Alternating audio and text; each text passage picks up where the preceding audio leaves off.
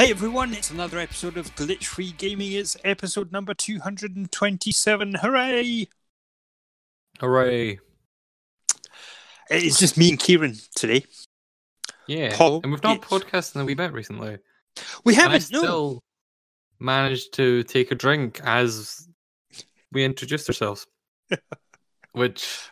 I have this knack of doing every time we record, and we've only done, what, about 300 odd episodes now.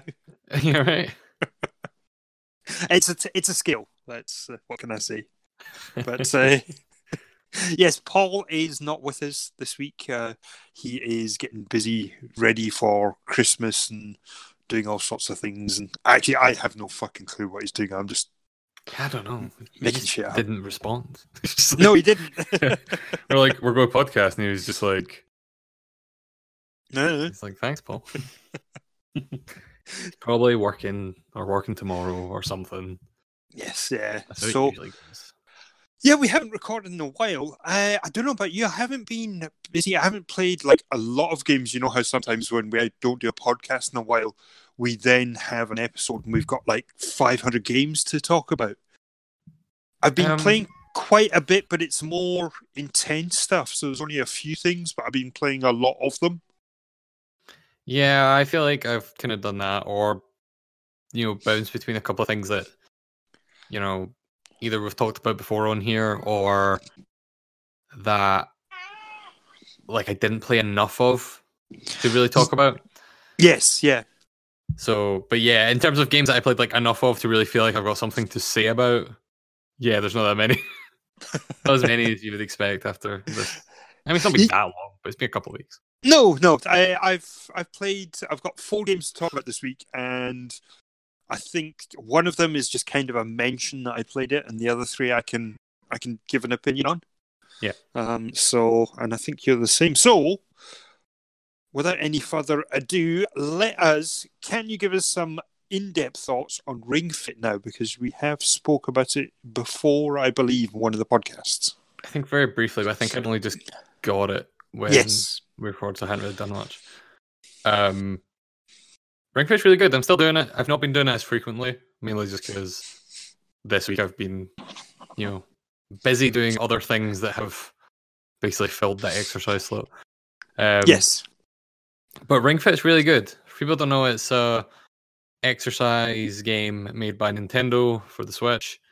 It comes with a big plastic ring that is basically like a Pilates ring, and you put a Joy-Con into it. It comes also with like a strap that you put on your leg that is kind of like those straps that you put your phone into when you go running, and you stick a Joy-Con into one of those as well. And you play through this game that is like, it's a JRPG, but you do exercise to interact with it, basically. So there's this big overworld map that's split into sections, and you go in, and each section is basically like an exercise, routine. And it will say like, this level takes roughly about 2 minutes or 5 minutes or whatever. You'll burn on average this amount of calories doing it.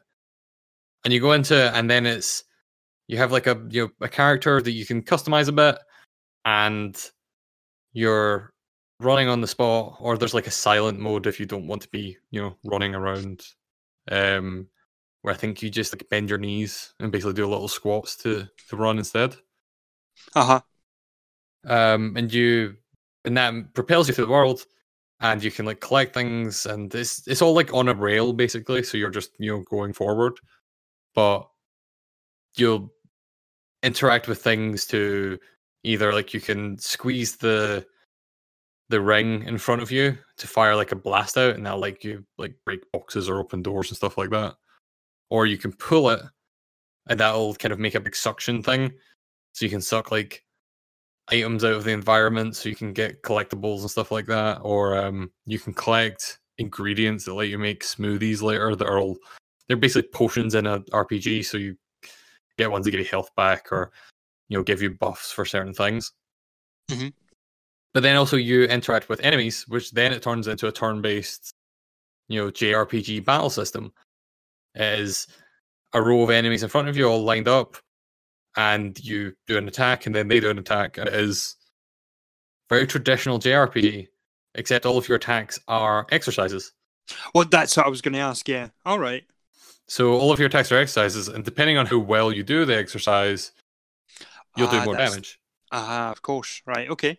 And then also different enemies are weak to different types of exercises, so it's all color coded. So I forget the exact breakdown. I think like red exercises is like usually more arm and chest focused kind of things. Whereas like blue ones are usually kind of more leg focused. So the red ones might include like there's an exercise where you just hold the ring above your head and then you kind of just push it in, pull out, push it in, pull out, just like kind of basic resistance, kind of pushing above your head kind of thing, which is quite good for exercising like your shoulders and to a lesser degree your arms. Is more of a shoulders thing, but yeah, and that it comes under the red category, and then the blue category has things like squats, a lot of variations of squats. I've done more squats in the past month than I've done in the past 20 years. There's a lot of them. Then you have the yellow category, which is I forget specifically what kind of areas it would focus on, but it includes things like there's a lot of. Actually, I think the one I've got equipped just now, innit? The one I've got equipped just now is so some of these don't involve just like standing there doing stuff. Sometimes you need to like get down on the floor to do certain things. So the ones that I have for yellow just now are a thigh press one. I think that's in yellow, where you just put the ring basically between your legs and you're just squeezing in and out. Which made me realize that I have pretty strong legs because that did fucking nothing for me. I could do like 1,000 of those and wouldn't even fucking feel it. So but the good thing is, if you do encounter an exercise like that and you're like, this does nothing for me, then you can unequip it, because your lineup of attacks is you can equip like 6 at a time or something like that, and I think that increases over time. But you can unslot them, slot in new ones, and it'll give you recommendations saying like, hey, you need more yellow attacks for this one, or you need more green attacks for this one. And so I unequipped that one because it was doing nothing for me, and then equipped planking or planks, I forget, and which are basically kind of push-ups, and those destroyed me massively. Right. So I've kept those equipped because that's like those are really hard, and so that is a workout. Like that is, doing some damage in a good way. Right. Okay. And then the last one is the green, which is they're all yoga kind of things. So like the first ones you get are like the warrior pose and things like that. So you can mix and match the kind of ones that you want to use throughout, each of these levels.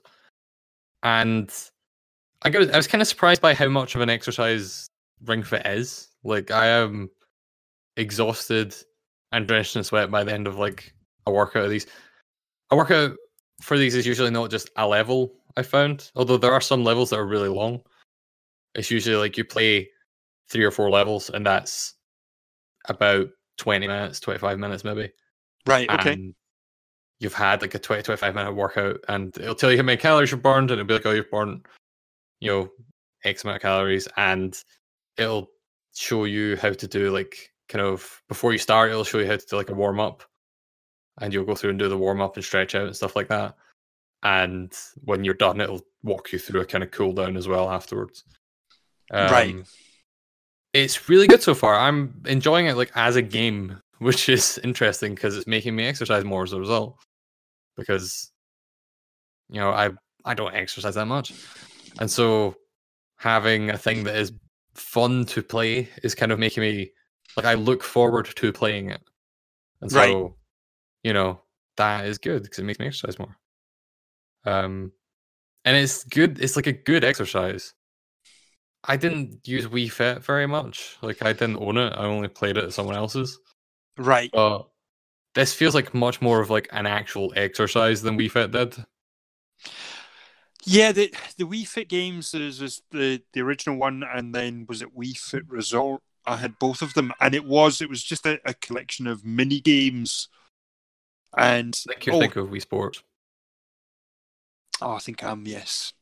Yeah. Wii Fit was the one that had the balance board, the like, oh, scales. that was the one that told kids they were fat?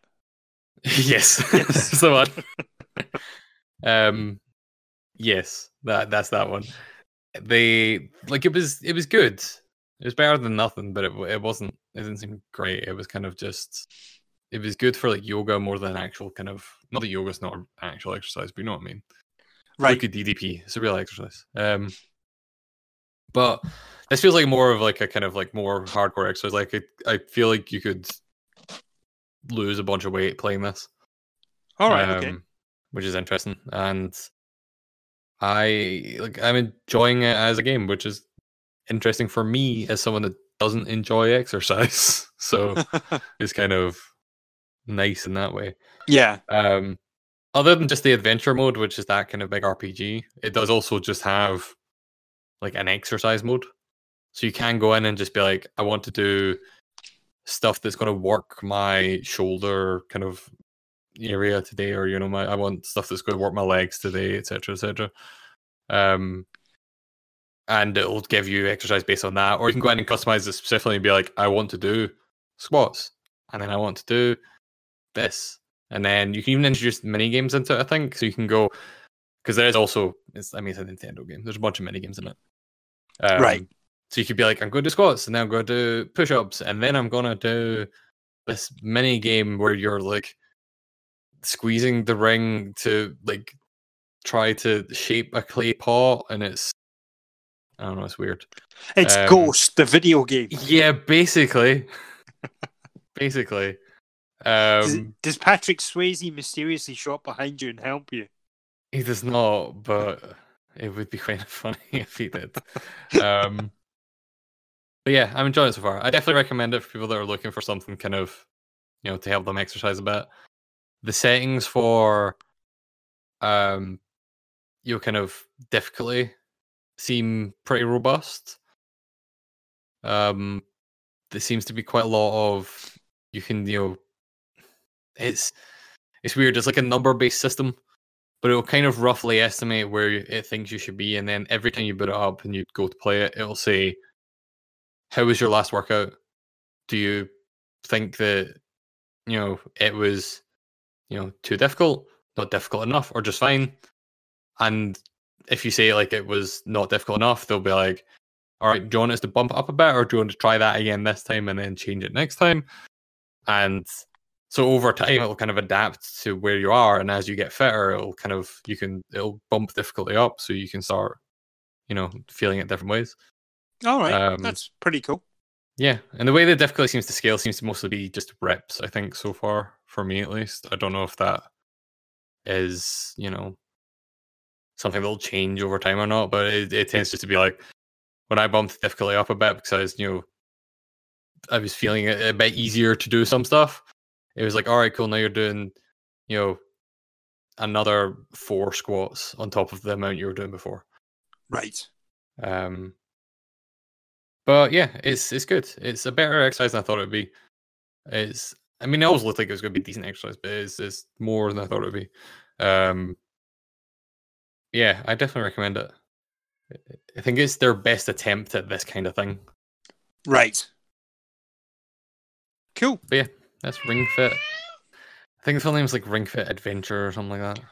Yeah. But yeah, it's really good. Speaking of really good games, though. Yes. And cats. Tell me about Cat Quest. Oh, Cat Quest 2, yes. Cat Quest 2. Yeah, so this is the sequel. It is currently on Apple Arcade, free of charge if you have the subscription. And it is, speaking of cats, yes, one of the cats is a bit shouty today, so he's losing the plot. He's going mental. So if you hear too much of that, we might just stop the podcast, or he might behave. So we'll see how we get on. Try and get Paul to edit the cat. Yeah. So Cat Quest 2 is... Did you play the first one, or was it just me that played it? I never did. Paul did. Ah. I didn't play it. Right. So it is quite a basic RPG. You have a character, little cat, and there's a story where there's a big baddie in your land. And there's a bit of a lost history. You're an old king come back. You're going to save the land. It's fallen into disrepute. Blah blah blah blah. Cat Quest 2 is pretty much the same, except you've got a pal. You now are playing as the long lost Cat King and the Dog King. You've got two characters, and you can switch out between the two of them. And the cool thing that you can do with them now is you can basically create a weapon set between the two of them and a team that you can just swap out quite easily. So the original game, you were able to use your character and equip them either full on, melee combat with swords and axes and stuff like that, or you could go full mage. Or if you were wise enough, you'd keep the magic spells that you could use, but you'd have a weapon as well, so you could batter them. Because the weapon that you would have as a mage is just a staff, and it shoots a projectile. Sometimes it's good, sometimes not. So you'd mix and match. With Cat Quest 2, what you can do now is you can create, if you wish, one full-on mage and one full-on brawler, like a tank, and just switch between the two. Or you can mix and match. It's still pretty open. There's no hard and fast rule. Obviously, you get more spells this time. There's more weapons and things to find, but you still have the same finite amount of space per character. So it's forcing you to create this sort of dream team of two people. Quite easy to switch between the two of them.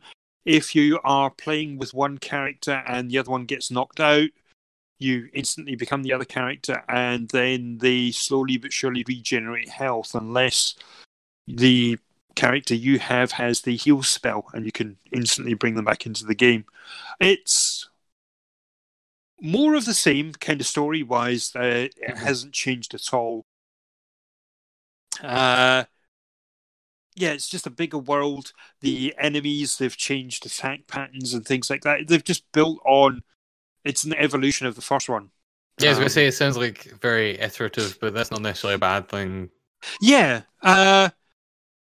It's a good little game. I really enjoyed the first one. The second one is more of the same. They've added this, this second character that plays along with you. Or, if you want, it's completely co-op. Oh, that's cool. Yeah, so you either control both characters and you swap out between them, or you give somebody a controller and off you go, and you can play the entire thing co-op. That's awesome. So I haven't done that. But you can. You can, yes, yeah. I thought that even maybe this game would be the one that could help me get Anne into playing a game with me, a video game. Nah, it's I've always tried with Anne. We'll try various games and things, and she'll play for like 10 minutes or so, and then that's it. Cat Quest is a game that takes hours. Yeah, I think I put I don't know if it was 7 odd hours or so into the first one, and I think this one's more of the same. It's along those lines as well. Yeah, I've got no chance in hell of getting Anne to play this. So, but yeah, it's good, really good. I'm really glad it's on Apple Arcade because I don't have to buy it. Yeah. But it's just to let you know how good it is, and kind of the way my brain was working with it as well. I was seriously considering getting it and paying for it, even though I've got it on Apple Arcade, but paying for it on the Switch, because it'd be easier for me to play it during the commute, because the touch controls are okay, they're not the best, but it plays fantastic when you're using a controller through Apple Arcade. Gotta get one of those controllers that you can mount your iPhone onto. Oh yeah, Just clip it on. Those always look so silly. yeah. I mean, they work though. Yeah, it's one of those things as well that I'd rather play the game on my iPad rather than just on the iPhone as well. Mm. I think I'm at the point now where I think gaming on the iPhone you miss a lot of detail, especially if you're playing those type of games as well. Yeah, I think it depends on the type of game. Like, I let my subscription for Apple Arcade cancel. Like, I was kind of done with it. But when I was subscribed, there was games like Walk the Golf, and I think any game that's really kind of touchscreen heavy, I prefer playing on the phone. Right. Okay. Yeah. Just because I don't really like holding an iPad the whole time. But then anything that's controller based, I prefer using the iPad or the TV. Yeah, I think I'd agree with you. What the Golf, it worked on the controller for me. Yeah, it did. I just kind of preferred the touchscreen controls. Yeah. So that's fair enough. But yeah, that's pretty much Cat Quest. I would definitely recommend it, and I was going to get it new.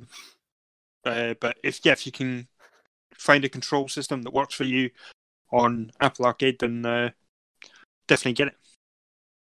Makes sense.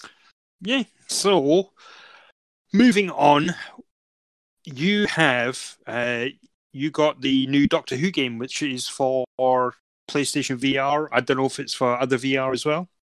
I think it's been out on VR on PC for a while already. Right. Okay. But yeah, it only came out on PlayStation VR recently, the last couple of weeks or so. Yeah, it's called Doctor Who: Edge of Time, and it's interesting. It's not the best, but it's interesting.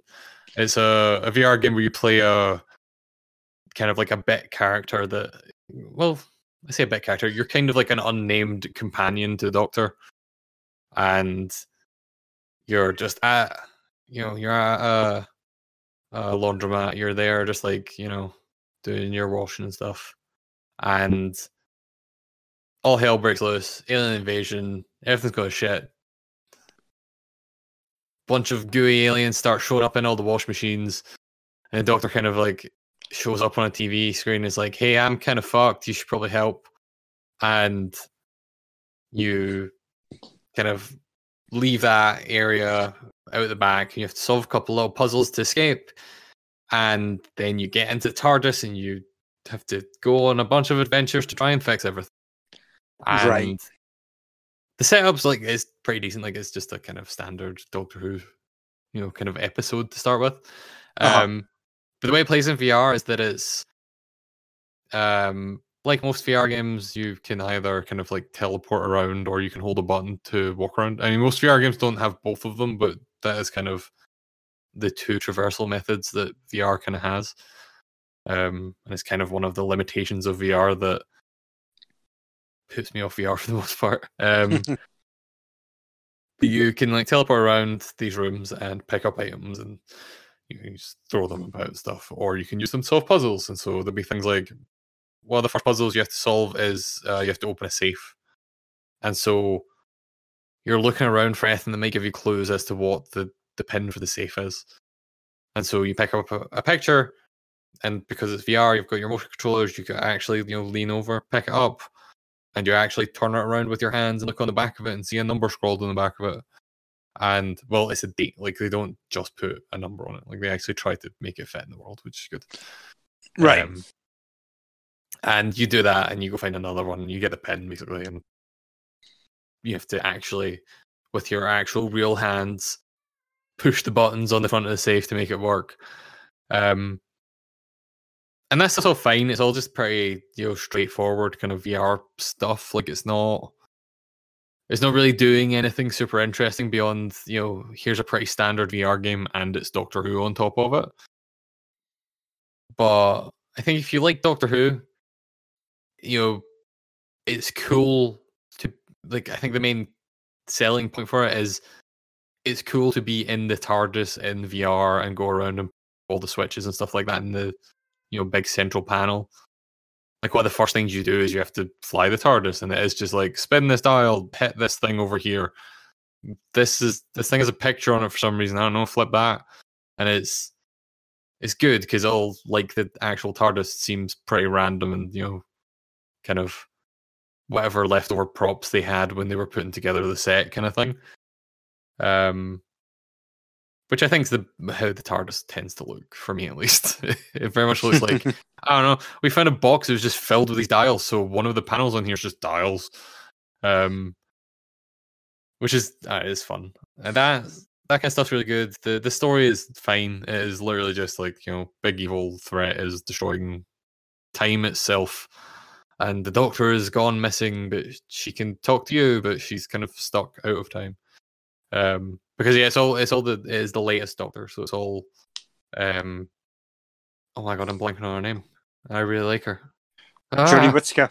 Jodie Whittaker. Yeah, it's all her. Right, cool. Her voice acting stuff's very good. Like, she's very good at that stuff. Actually, all the voice acting in it so far has been very good. So, like, the kind of journey you go on is basically, basic rule of threes is, you go there and Jodie Whittaker's like, hey, you need to collect these 3 things to help me fix everything. So you're going to go through these 3 different levels and do stuff. And the first level you go through, you're getting talked to via like an intercom to you're getting talked to by this woman that has ostensibly been kind of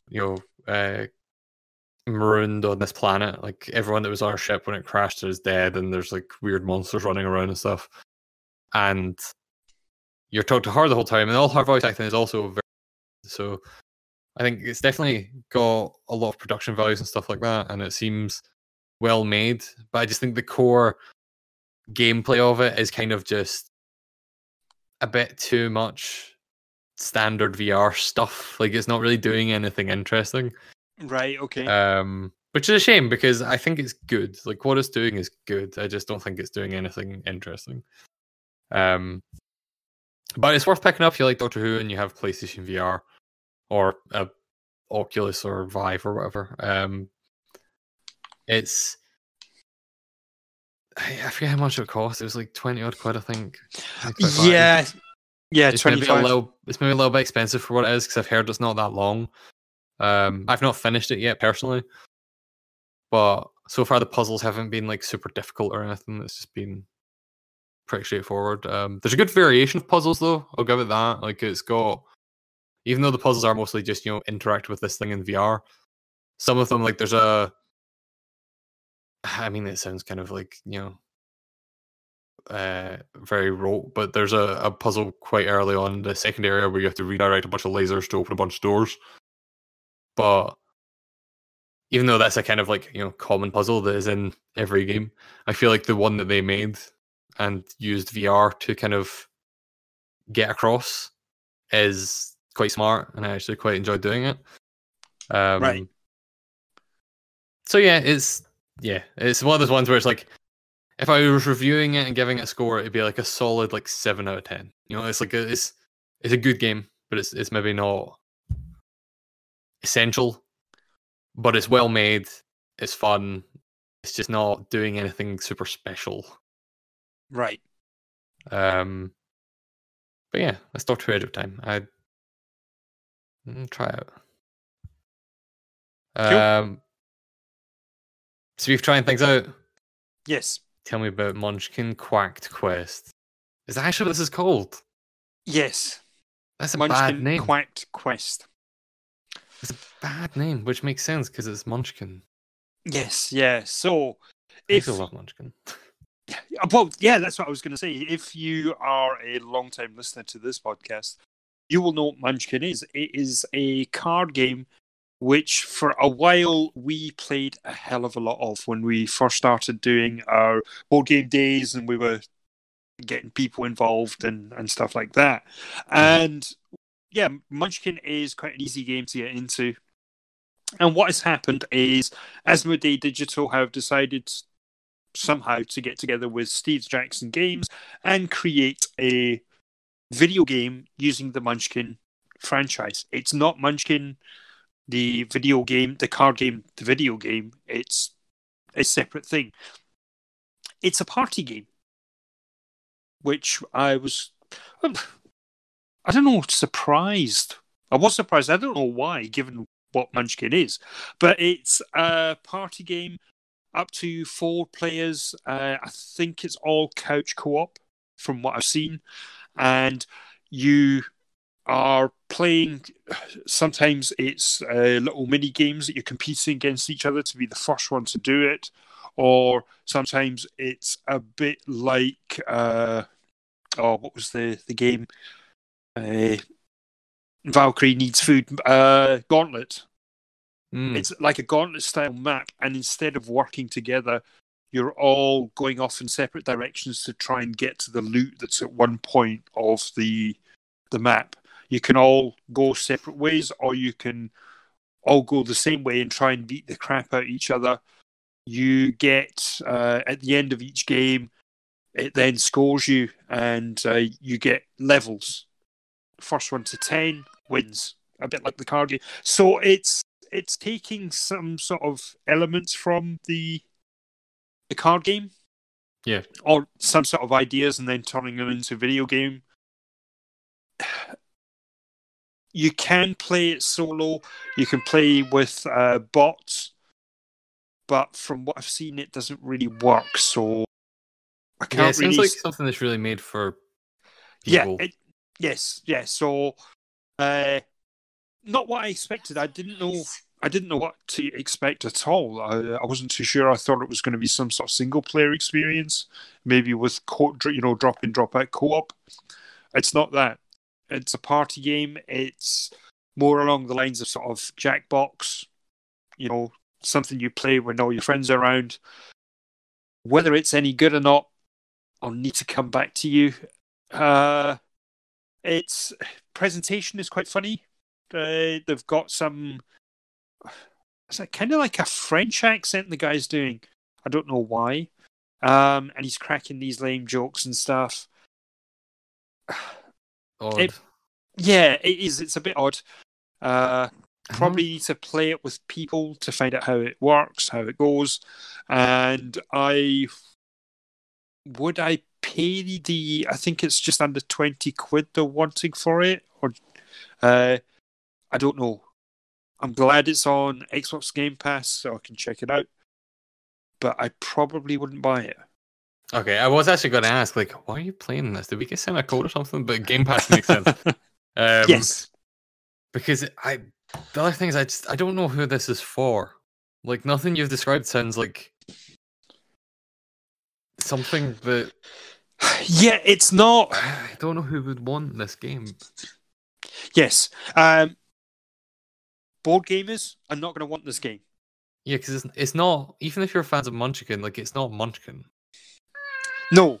It's Munchkin themed. Yeah. But it's not Munchkin. It's not... It's kind of like the Mario Party. Yeah. Yeah, that kind of... That's what the closest thing you can probably describe. All these little different events. Yeah. Yeah, but I mean, Mario Party, it's more younger players and kids, isn't it? The Munchkin thing doesn't really fit with that audience as well, so it's a bit lost there as well. Yeah, you're absolutely spot on. I don't know who this is for. Maybe it'll be better when you play with people, but yeah, but I also feel as well when we get together, whether it's for a game of the year or we get together for board games or whatever, and there's that time of the day where we're getting ready to get some takeaway ordered in or something like that. We normally play some video games, and it tends to be a lot of couch co-op stuff, normally the Jackbox games, stuff like that. And it feels like I would say to you, do you want Jackbox or Munchkin? It's going to be Jackbox every time. So although that's kind of a weird situation where it's I'm not sure I understand. Thanks, Yes. Siri. Yeah, thank you, Siri. I think that that's a weird situation though, because it's kind of, you don't want to say, well, we don't need any of these kind of games anymore because Yes, we have yeah. Jackbox. But also, this doesn't seem like it competes. It just, No. it's less that we don't need this because there's already games like this. It's more, there's better games than this. Yes, yeah, because There's a lot of these couch co-op kind of things, or not couch co-op, just kind of multiplayer things, like Jackbox or like Sports Friends or Towerfall or speedrunners. Speedrunners, or there was another one that was on the tip of my tongue, Gang Beasts. Like there's a ton of really good ones of these, and I don't Yes, yeah. know that this. I don't know if this competes with. I mean, Mario Party, like you said, like there's a really good Mario Party game on Switch. Yes. It's. I guess there's not a lot of those games on Xbox. Is maybe, I guess, the one thing. Yeah, yeah. Look, I think I'm glad it's there. I'm glad that Asmodee are trying this because they're doing quite a lot of ports at the Yeah. moment. You've just had the Lord of the Rings adventure card game that's been translated. So they are trying a lot of things with the IPs that they have. This one it's just a little misplaced. Yeah, I think that I agree, because the other things I'll say is that this isn't Munchkin, but I feel like from your description of it, it does sound like they have tried to bring over the elements that make up Munchkin in a smart way to a different game. Yeah. And so, like, I'm not like opposed to that concept in general. I think, and I would like to see them try to do that with something else. And maybe it'd be more successful next time. I mean, I mean, in terms of like, how good it is, not in terms of sales and stuff. I don't know how well this game does. But yeah, I'm glad that they tried it, but it doesn't sound like one I'm interested in. Yeah, I'm the same. But I think I will try and get us to play it just the once, but probably be about it, really. Makes sense. Cool. There is a new Jackbox game that we haven't played yet. No, I haven't bought it yet as well. I was going to buy Me it. neither. Yeah, there hasn't been any need for it. I thought, well, when we get together, I'll buy it just before we get together. Makes sense. Yeah, so we'll do that. But speaking of things I haven't bought Luigi's Mansion 3, but you did. I did. I was originally going to buy Pokemon with that money, and instead I bought Luigi's Mansion 3. Probably the wiser move. Well, yeah, mainly because I bought Pokemon for my girlfriend, and I can just steal that copy. Fair enough. I didn't need the other one, so I'm not super far into Luigi's Mansion 3, but I'm enjoying it so far. It's like for people who haven't played like the previous games in the series, it's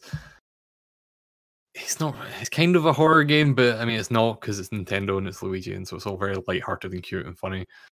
But it's a horror themed game where Mario and the crew have all been kidnapped by ghosts, and Luigi has this magical vacuum cleaner that lets him suck up ghosts. And also it has a flashlight attached to it that lets him blind ghosts, that lets him catch them better. It has a black light attached to it. I don't think they call it a black light, but it's a black light. Which is weird because this one's set in a hotel, so you're very much going through a hotel with a black light, which don't do that in real life. You'll never want to stay in that hotel. You don't want to know the people that were in that room before you were doing. No. And I forget what else. You can fire plungers out of it, and then those have like rope attached to them, so they'll stick stuff, and then you can suck it up and it'll break things and pull things and stuff. And you use these abilities to go through this hotel, sucking up ghosts, collecting these little buttons for the elevator in the hotel to let you get to different floors, and you're trying to get to the boss ghost to get all of your friends back, basically. And it's really cute, and I'm really liking it so far. It's kind of somewhat actiony because you're going about, fighting these ghosts every now and again. But it's kind of a bit more of just like this kind of exploration, kind of light puzzle solving kind of thing. Like, it feels like if Nintendo made a Resident Evil game.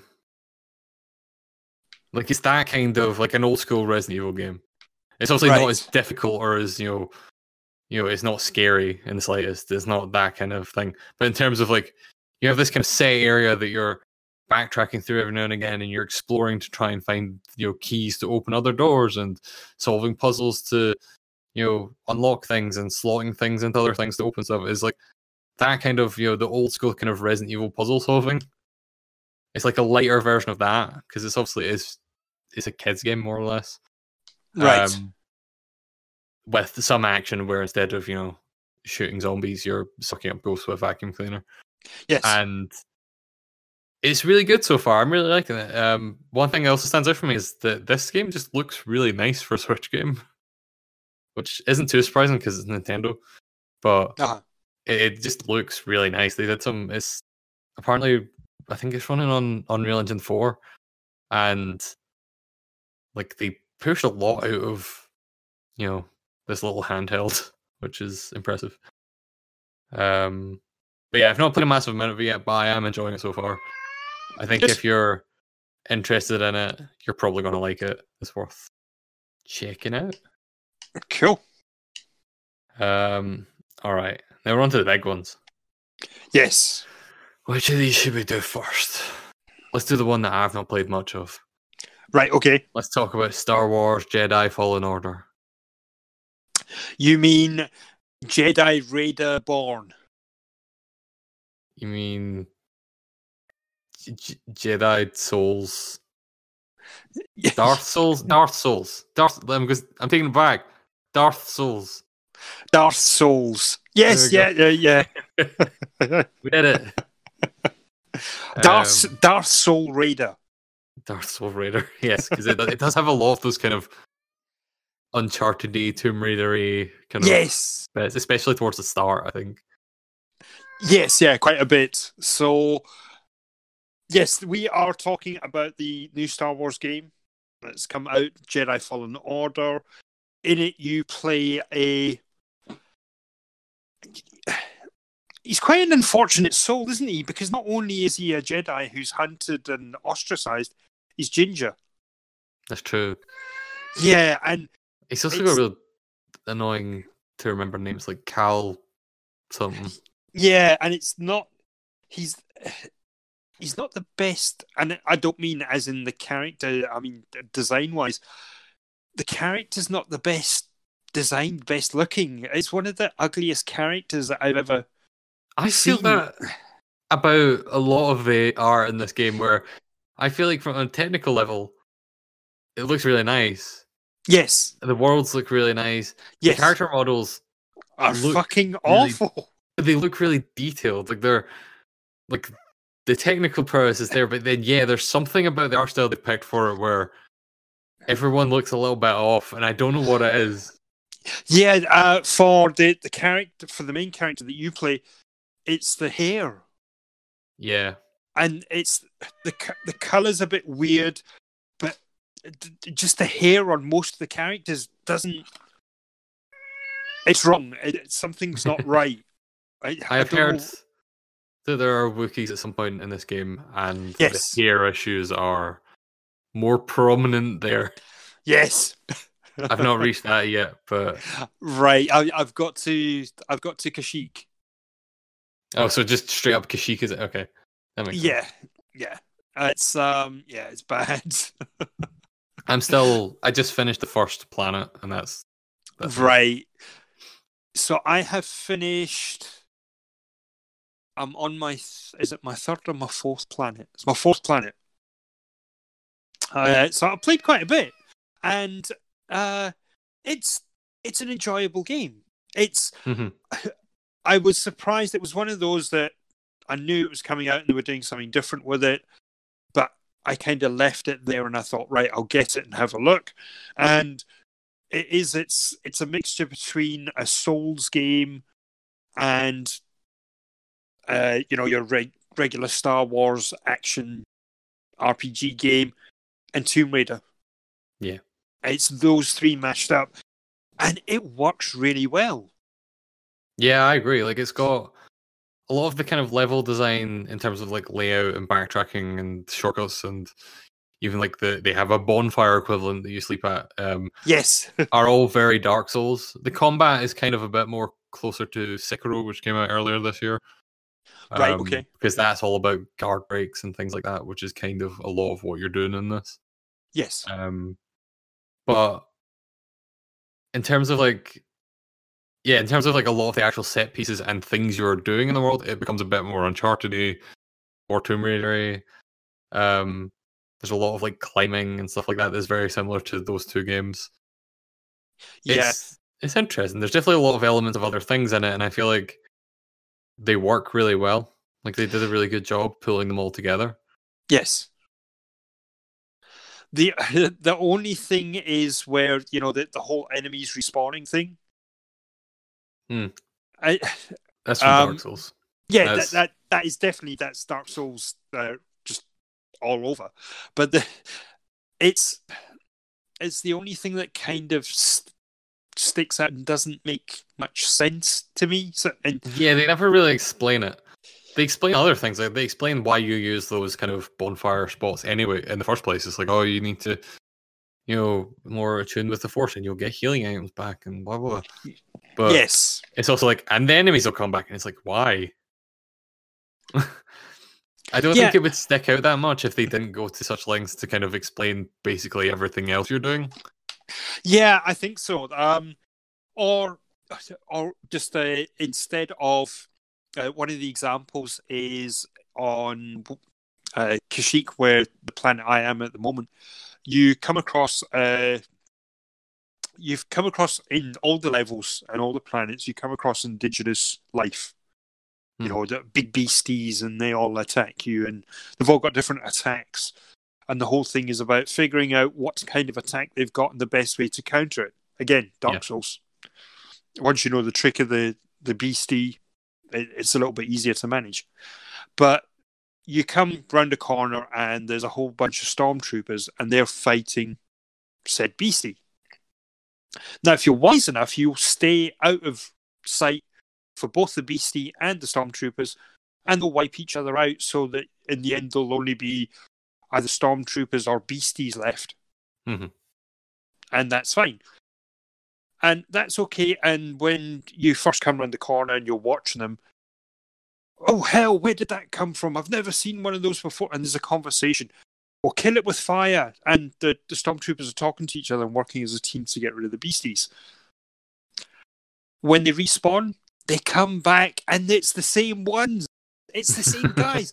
If it was a different squadron, I'd be happy. Yeah, if it was like, hey, we sent reinforcements, but no, it's very much just, no, those people, they came back from the dead. Yes. After you sliced them into little bits or force pushed them off a chasm. Yes. They revived. But so that was the one thing that kind of it takes away from the entire experience, but it's a small little niggle and it's quite funny. It is one of those things where it's a pretty minor thing, but yeah, it does stick out a little bit.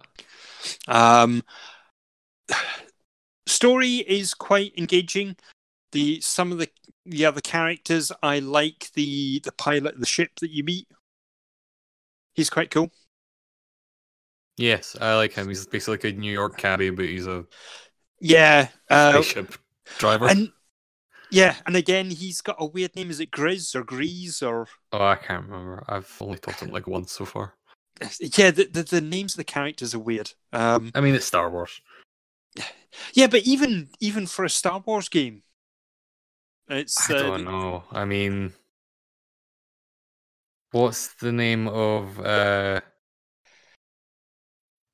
What's the surname of like Poe in The Force Awakens? Dameron. That's pretty dumb too. Poe Dameron. Yeah. Yeah, it's Star Wars. It's Star Wars naming conventions and stuff. Yeah. But Look, there was oh my god, I need to look this up. What was the name of the orange dude in the prequel movies? That was wearing like a gas mask. He was like one of the Jedi Council. His name was Plo Koon or Plo Koon or something like it's. Star Wars has got lots of dumb fucking names. Yeah. But yeah, I'm really enjoying it. I found that the whole mix that they're doing, I found it refreshing. Yeah, same. I'm enjoying it quite a lot. And also, it helps that we haven't really had... Like, we had a new Tomb Raider game last year, but we've not had... as many copies of Tomb Raider and Uncharted this gen in general, really, for these last couple of years. Yes, as like last generation, tons of action games were all trying to be that style of game. Yeah. And I feel like this gen is always... Those are the only two we've really got. And they're so few and far between now that it's fine for another one to come up and also do something a bit different with it. Yeah. Yeah, I was quite surprised. I was sitting and we're getting towards, well, obviously we are at the end of the year and we're getting close to Game of the Year, and I'm busy trying to work out my top 10, and I'm finding this game and it's creeping its way up because it's good at what it does and it's different. Mm-hmm. You know, it's just that little bit of refreshing, and I'm comparing it. I'm going, right, was it as good as Days Gone? And I think it's actually better. And, you know, it's climbing past other games that we played at the beginning of the year and moving past and stuff like that. So I think it is going to be quite high on my list. That's cool. It may make mine as well. I need to play more of it, but I'm definitely impressed from the start of it. Yeah. I subscribed to EA Access to try it out, which has been right. a thing. I don't know. I should really download more of the games from that. Like that new Need for Speed just came out. I could just play that because it's part of the subscription. Well, yeah, I've now been getting more into the Game Pass games, and I'm going through, and like I said, we've already started our Game of the Year stuff, and you know, we can see what each other have been leaning towards and what we've been playing and things. Mm-hmm. And I'm just looking at a lot of the games that you've put on your list that I didn't play, either because busy playing something else or one reason or another. And I'm going, right, there's Devil May Cry 5. Shit, I need to download that. That's on Game Pass. Yeah, it's on Game Pass as well. That game's so good, you didn't play it. The amount of stuff that's out or that came out this year, you've Rage 2. Yeah. And some of these, you should play Rage 2. Yeah. You should play 5 minutes of Rage 2 and then never play again. But things like The Outer Wilds launched on Yes. Game Pass. So did The Outer Worlds for that. Both of the Outers of this year. Yes. They both launched on Game Pass. Like day one, they were there, and if you were subscribed, you could play them. Stuff like that is Game Pass is. I don't know. We might need to add a category of some kind to give something to Game Pass in some way, because I have been very impressed with this year. I'm always skeptical of that kind of service because it's like PlayStation Plus when it had the instant game library was cool, but it was never. I ended up actually in practice not playing a lot of those games, and so when they got rid of it and started just doing the 2 games a month thing, I was fine with it because I didn't play the games from that big collection. But Game Pass, I think, has been the opposite, where I subscribe for 1 or 2 games. So at the moment, and the thing is, I've been subscribing and unsubscribing. Like I subscribed originally for probably Gears 5 for Forza. I subscribed for Forza when I first subscribed to Game Pass back when it first came out for PC, or before it came out for PC, when it was just only the cross-play games worked, and that's been cool. But then, I unsubscribed for a while, and then when The Outer Worlds came out, I was like, well, I need to play that. And I can just get it on PC, and I could pay £40 for it, or it could be £5 for a month. Yes. And then after that month was up, I was like, I've not played Gears 5. And people say that's good, so I should probably play some of that. So I stayed subscribed. And things just keep coming. Age of Empires 2 HD or Definitive or whatever it's called just came out as well. And I love Age of Empires 2, so I guess I'll probably stay subscribed. Halo Reach comes out next week. Yeah, it's just a good service for that kind of thing, where it's similar to how Netflix works. I'm not on Netflix watching everything in the back catalogue of Netflix. I'm subscribed to Netflix because there's something good coming up that I want to watch. Yes. And so it's really cool that they have started to get into that rhythm for their game releases in Game Pass, where it's like, you're subscribed just now because you want to play this thing.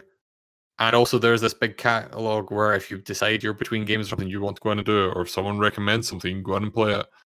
But also there's a big thing coming up at any given time. Yep. Which is not a place Microsoft was in a year ago. So no. It's impressive. Yeah. So speaking of impressive, it is time to talk about Death Stranding. That's right, the big one. Yes. Hideo Kojima's masterpiece. Yes, his magnificent octopus. His magnificent octopus. Sure. Yeah, Death Stranding. How much of this have you played? I am 5.5 hours in. So I am early days.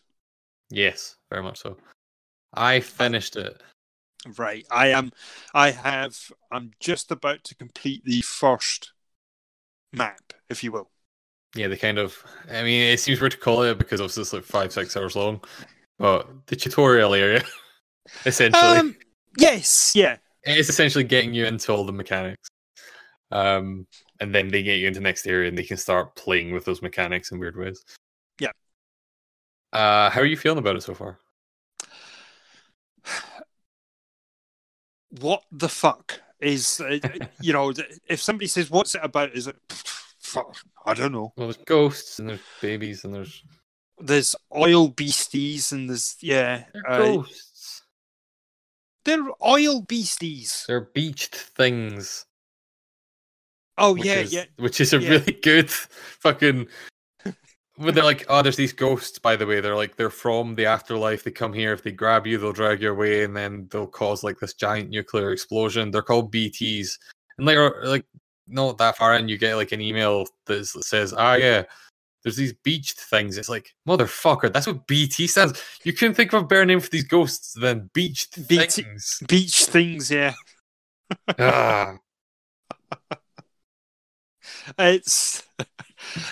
It's the usual Kojima madness, but amplified. Yeah. So if you think of all the crazy bits, Metal Gear Solid 2, there's the bit where you end up with one of the characters running naked through the hallway, and then there's all this weird flashback stuff. Now, at one point you went, that is fucking wild. That has got nothing on Death Stranding. It's... I don't know how he's managed it. It's this weird, crazy thing, but at the same time, you look at it and you go, "There's something there," and it's brilliant. He's created this post-apocalyptic world. Easy for me to say, and it's crazy. Mental. It doesn't make sense. It should be a god-awful game, but at the same time it is fucking magnificent. I think there's two camps basically where Death Stranding is concerned at the moment. There's people that like it and don't. I don't think there's anyone in between. Yeah, there's not really many people that are like... I've seen people that are like, hey, I really liked the gameplay part of it and didn't like the story, especially towards the end, which I can kind of understand. But yeah, for the most part, it seems to be a real Marmite kind of game.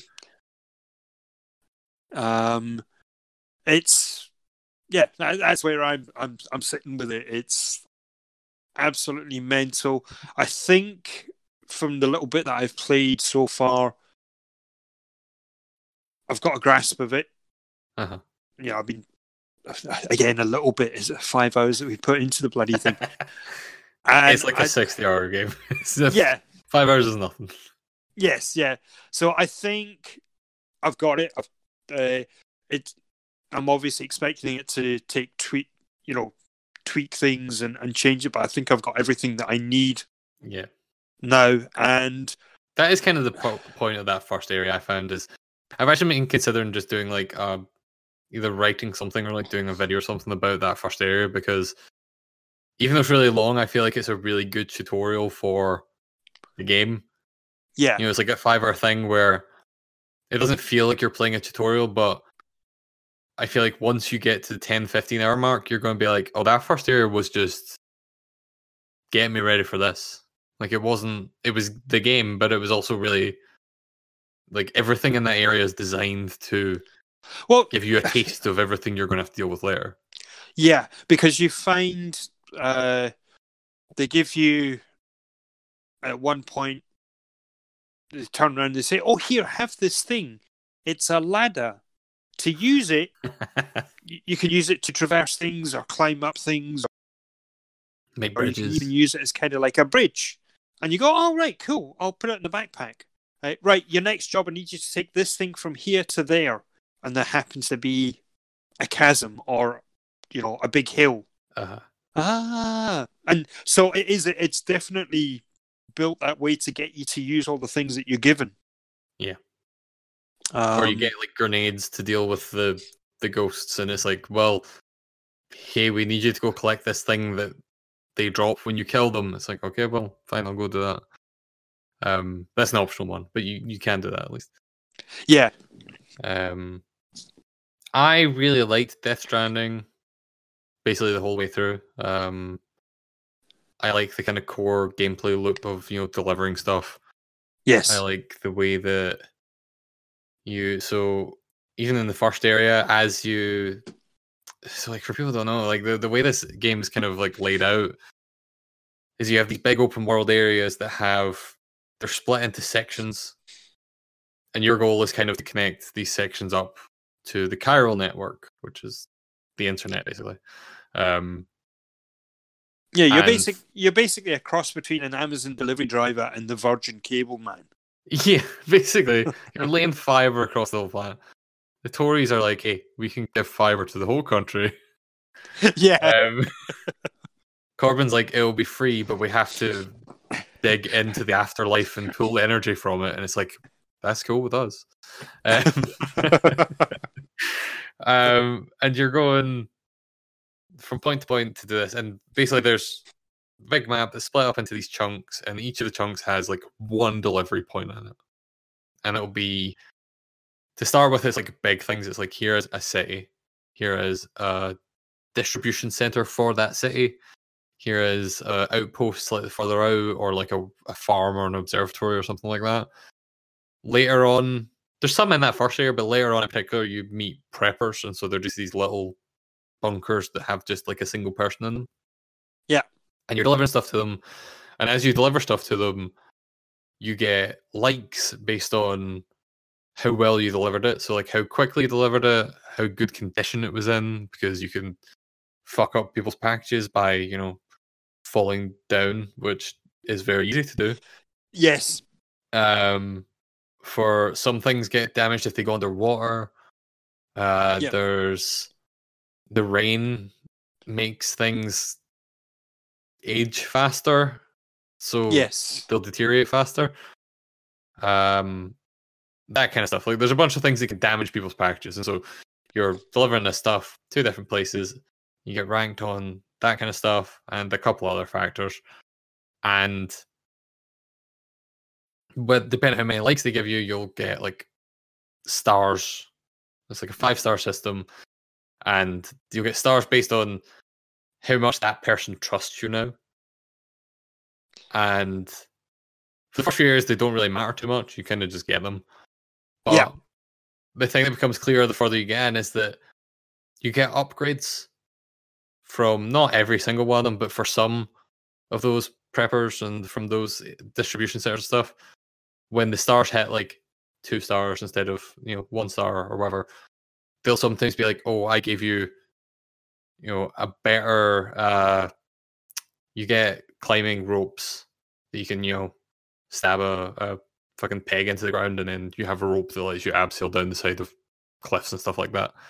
You can get like longer ones of those if you get your friendship up high enough with the correct one of these kind of groups. Uh-huh. And that's the core loop of the game, is that it's just doing that, and that kind of stuff I think is just interesting, and I really liked it. I spent a bunch of time going back and forth, like delivering stuff and getting those stars to Oh, right, increase. Doing optional deliveries just to get that stuff to increase a bit, and unlock more bits and bobs to do things. Yeah. Because that is the core like progression in that game, is that at the start, walking from point A to point B is hard for a variety of reasons. One, the amount of stuff you have in your back means that you're going to fall over. You're just going to, as you take like a step and turn slightly to the right, your momentum from the weight is going to make you fall over to the right. And if you don't correct yourself by holding the right, the right trigger or the left trigger or whatever to redistribute your balance, you'll just fall over and drop all your shit. Yep. I have fallen over just walking in a straight line before in that game. Yeah, I've done that. Like that happens. I was one of the first structures you learn to build is bridges, and once things are connected to the chiral network, you see other people's things they've built, and so you'll see bridges in places that other people already built. And so I was doing a delivery, and I was like, "This is easy. I need to get from here to here. Someone's already built bridges across the chasms, so." I really like the map system in this game where you can set waypoints and you can set multiple of them to build a path. So yes. I was like, okay, well, I'll walk from here to this first bridge, across that bridge, from here over to here, staying out of this territory that has enemies in it, across this bridge, and I'll be there. And I started walking across the first bridge, all like chuffed that I'd found this great way that I could do stuff and avoid danger and get there. And I just fell off the bridge. Because I wasn't paying attention, because I was like so fucking, confident that I had come up with this great plan. I just like started tripping, didn't correct in time, and just fucking fell off the bridge. Nice. And that happens. It's a weird game for that kind of stuff, and I feel like that part of the game is the thing that a lot of people, even when they're more critical of the game, like. Yes. And the thing that people. Even those people often kind of, I've seen, have fallen off and like ended up not liking the game overall, is that the later sections of the game have less of them. The last few, so the game's split up into episodes, and the last few episodes of that game, like the last maybe 4 or 5, there's still a little bit of that, but for the most part, they're a lot more linear. There's a lot more boss fights, and there's a lot more kind of story. Right. It becomes a lot more story heavy. And that wasn't for everyone, especially because some of the writing in those later bits is questionable. Some of it's really good, but a lot of it is also just like, oh, you put that line in, I guess. See, I'm kind of that's what I'm expecting as well. So I'm expecting that I'm gonna get a lot of this, because the gameplay is just delivering stuff so far, and I'm expecting a lot of that, and then as the story gets dished out to me, then I didn't catch that. Siri's at it again. Siri really wants to join this conversation. But at one point, it's going to switch. Mm-hmm. There's going to be less delivering and more story stuff to finish. I mean, that's the kind story. of how Kojima games have worked. Yeah, exactly. Yeah, so I'm fully expecting it. It becomes very kind of exposition heavy. There's a lot of just people just explaining what's going on, or saying things that they kind of expect you to have already known, and it's like, why would I have known this? Yes. Which I think is kind of one of the issues I had with it the most.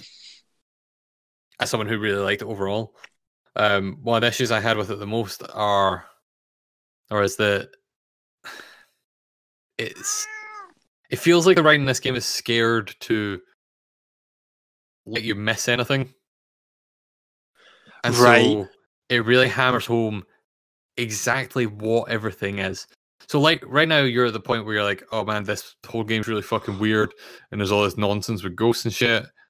They explain all of that pretty soon from where you are. Like you'll get, if you haven't already, you'll be getting like emails and codex entries and stuff like that. They all just explain everything. And a lot of the explanations are kind of interesting and cool. I do like some of it. But even then, like even if you ignore those, you go straight into the cutscenes. There are some cutscenes where they're just straight up like, "This is what is going on here," and it's like, well, I kind of figured that out from context anyway. But they're like, "No, this is what is going on here," and it's like, well, yeah.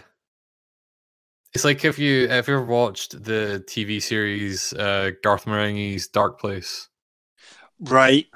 There's a quote in that show where Garth Marenghi, who's like this fake kind of like Stephen King figure, says, I know I've met authors who use subtext, they're all cowards. And that is this game. That is, like, it is, even the times where it does use subtext, it instantly explains, by the way, did you see the subtext? That's a ghost with an umbilical cord. Get it? And it's like, yeah, I got it. Thanks. You didn't need to explain it. And that's, I think, the weakest part of it for me. And again, that's something that Kojima games have all. Yeah, I found some of the things like that as well. Like, I feel like a lot of the Metal Gear games are very much like that as well. They're like, hey, you might have missed this. Let me explain. Yeah. So one of the early examples is you mentioned that there's babies in the game, and they're called BBs, units, and they basically help you. They're basically advanced trackers for finding the ghosty things. Yeah, you can see ghosts. Yeah, and there's every time you head out. Well, in the early days when you head up, you get in a lift and you plug in the BB unit to your suit. And there's a flashback. Mm-hmm. And you can see clearly what it is and why it's happening, and you can do, it's happening because of this, and it's the baby's memories. Right. One of the characters says, oh, no, don't get confused now. Those memories, they're not yours. You're just getting confused. They belong to the baby. It's like, fuck off. Yeah. The culmination of that stuff, I actually really like this. Kind of one of my favorite bits in that game is those bits, because those bits are all just. Because the other thing in this game is they have so many celebrity cameos and not just cameos, I guess, but actual casting. And Mads Mikkelsen is like the baby's dad in that, and is stuff. Which also is quite good because if you play this game on your birthday, because it asks your birthday at the start, and it wasn't my birthday last week, you get one of those special memories. Oh, is him coming up to the baby, and he comes in with like flowers and like a box of chocolate, stuff like that, and he's like, "Oh, baby, it's a special day. Is it your mother's birthday? No. Is it your birthday? No." And then he like grabs the camera and pulls it away, because those cutscenes are all shown from a first person's perspective from BB. Yeah, and they're from inside the jar that BB is kept in at all times, the pod.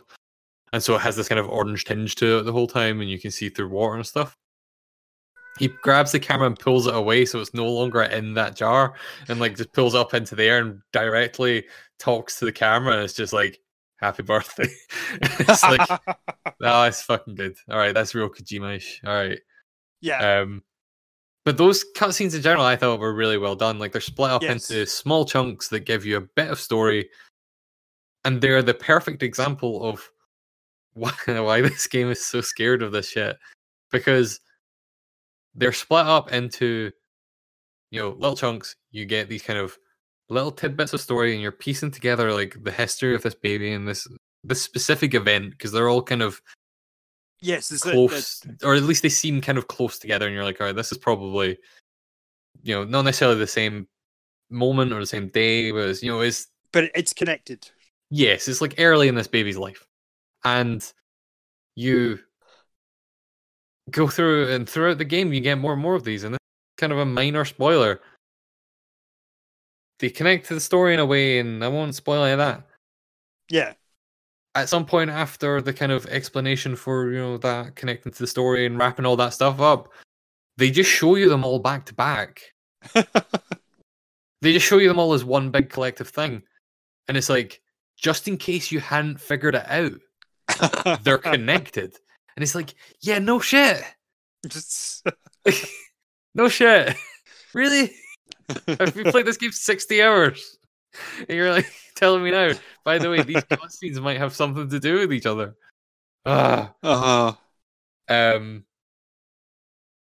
it's annoying because I think this game is very, very good overall. But it does a lot of things like that, where it's like just afraid to let people piece together things themselves. And, kind of having a lack of faith in what the player is capable of figuring out. Yeah. Because even for like really obvious things like that, like these cutscenes might be connected to each other. And it's like, great, thanks.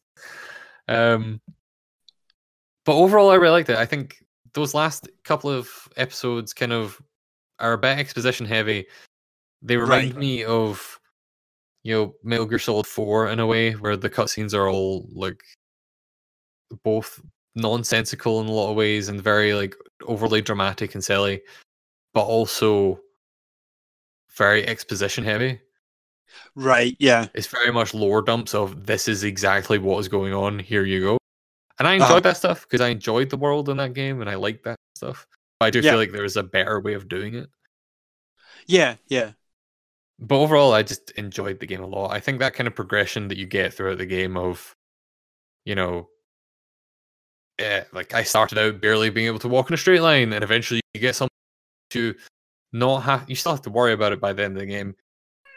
But what it does is it gives you a thing that lets you mitigate that issue. And then as you continue playing, it introduces harsher environments. And so that becomes a bit more of an issue again because, you're traversing a different type of landscape. And that's really an interesting way of handling that kind of stuff, I think. It's like, hey, I conquered this issue. This will never be an issue for me again. And then they introduce a new issue instead, and you're like, okay, well, that one's still an issue, I guess. I'll figure that out later. Someone's probably going to give me a thing. But for now, I need to, trek through knee-high snow. And it's like, great. Yeah. I think the kind of like the online stuff, I don't know how much you've kind of encountered it, because there's some of it in that first area, but there's not a massive amount. I've quite a bit of it. So other people's structures. So people can build structures and you'll find them. They'll affect your world. People can leave you, like you said, the ladders and the ropes and stuff, but they can also leave you hints. They can leave you little signs, and a sign might say, "Look out! There's enemies over here," or falling rocks. I've seen that a couple of times and stuff like that. And sometimes it's even just, "You can do it" as a wee cheerleader. Or don't pee here. Yes, don't pee here. Yeah. Which I always pee on. Here's my pro tip for Death Stranding. You can turn those off. Right. You can turn the signs off and keep the structures on, which is what I eventually did, because, man, people just keep spamming signs everywhere. Yes, yeah, especially I hated it. Yeah, at the bases. Yes, especially the base. You'll be running up a ramp and there'll be like 30 signs that are all just like, keep running. And it's like, thanks, I guess. Yeah. The only thing you miss out from turning them off, other than being able having, like, it's kind of handy because BTs are not marked on your map. So having a sign there that says, by the way, there's BTs here is kind of useful. Right. But the only other thing you miss out on is you get vehicles later. and there's a actually you get vehicle spare. You'll have at least I have a bike, a bike quad bike. Man, I lost that bike pretty quickly. That was another situation where, like, to go for another tangent, like my downfall in Death Stranding has every time been that I got overconfident because I had a thing that solved the problem, and then I fucked up as a result. Yes. Like I was like, I have this bike, I can get from point A to point B real quickly now. I'm gonna go do this delivery. I packed it up with all my stuff. I'm driving. I can just like this thing can jump. It's not all terrain, but I mean it's pretty all terrain. And then a BT grabbed me and pulled it into the fucking tower, blew it up, and I was like, right, ghosts. Of course. Bike vs Ghost is not a thing, I guess. But like the signs and stuff like that, I turned off. I left the structures on because I think that's a really good part of that game is seeing, because you could just spam structures in stupid places and other people would see them. But yes, you get likes, like people can like your structure, which is kind of neat. Which doesn't seem to give you anything, but you get it. And so you're kind of encouraged from that to kind of put them in more useful positions, because if someone uses your thing, you'll automatically get a couple of likes, even if they don't manually go in and hit the button. So you're just like, well, I put a bridge here, and it's like, oh, Mike used your bridge, and then he gave it 20 likes, and it's like, awesome, cool, that bridge is useful. Yes. And other people will see that stuff, and you'll see other people's stuff, and you'll be like, sometimes it's just handy from a thing that's like, well, someone's put an energy generator in that cave, so by this point in my journey, there's probably a good chance my bike's going to run out of battery because someone else ran out of battery around there. So yeah, I've done that. Yeah, and it's just like, well, I'll plot my route to swing by this generator because it's already there. I can stop, charge in there, keep going. And it's, you end up like plotting routes based around structures other people have made. They become little landmarks in a weird way, where it's like, well, I know that there's not necessarily anything here, but I know that this is a route someone else took. Another thing is also paths form based on the way you go. Yes. So if you walk a certain way, it'll become a path.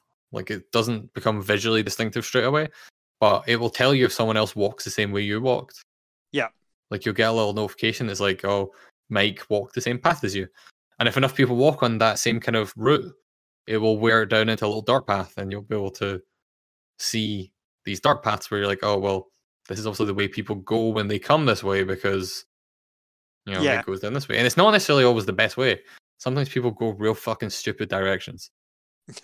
And then they see the dark path and they're like, well, someone else must have done it fine, so I'll do that. And you're like, no, you fucking idiots. What are you all doing?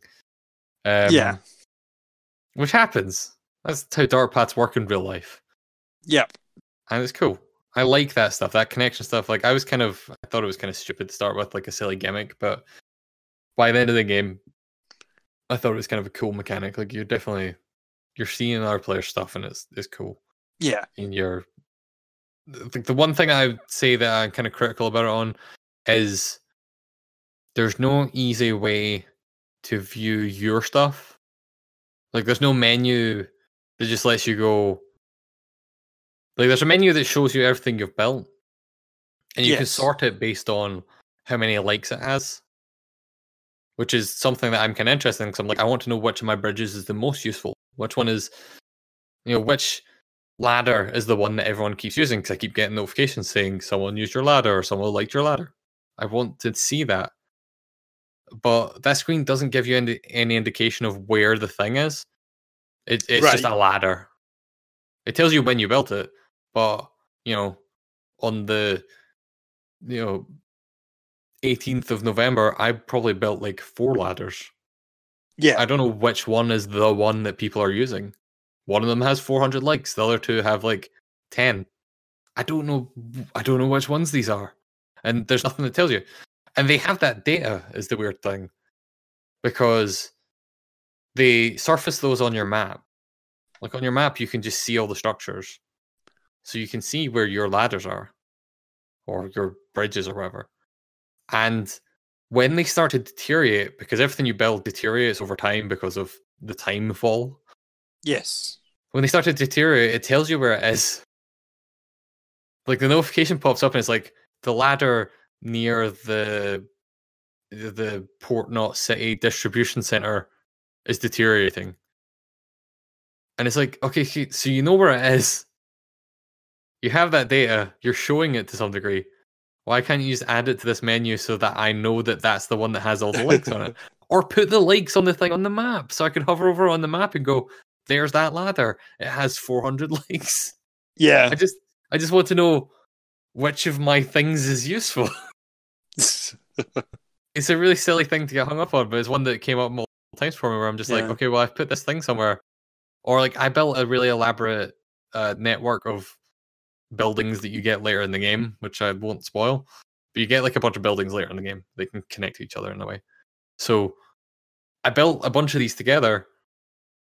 And I don't know if anyone's used... I know people have used them because they've got likes. But I don't know if anyone is using all of them, or if there's just one. Right, yes. You know? Yeah.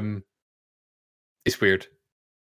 It seems like a weird limitation. There's also no way to connect to your friends. Like, I would like to be able to see, your structures. Yes, yeah. But it seems to dump you into kind of a bit of a... I've seen people suggest that, like, it's just a server. Like, you're just connecting to the same group of people every time.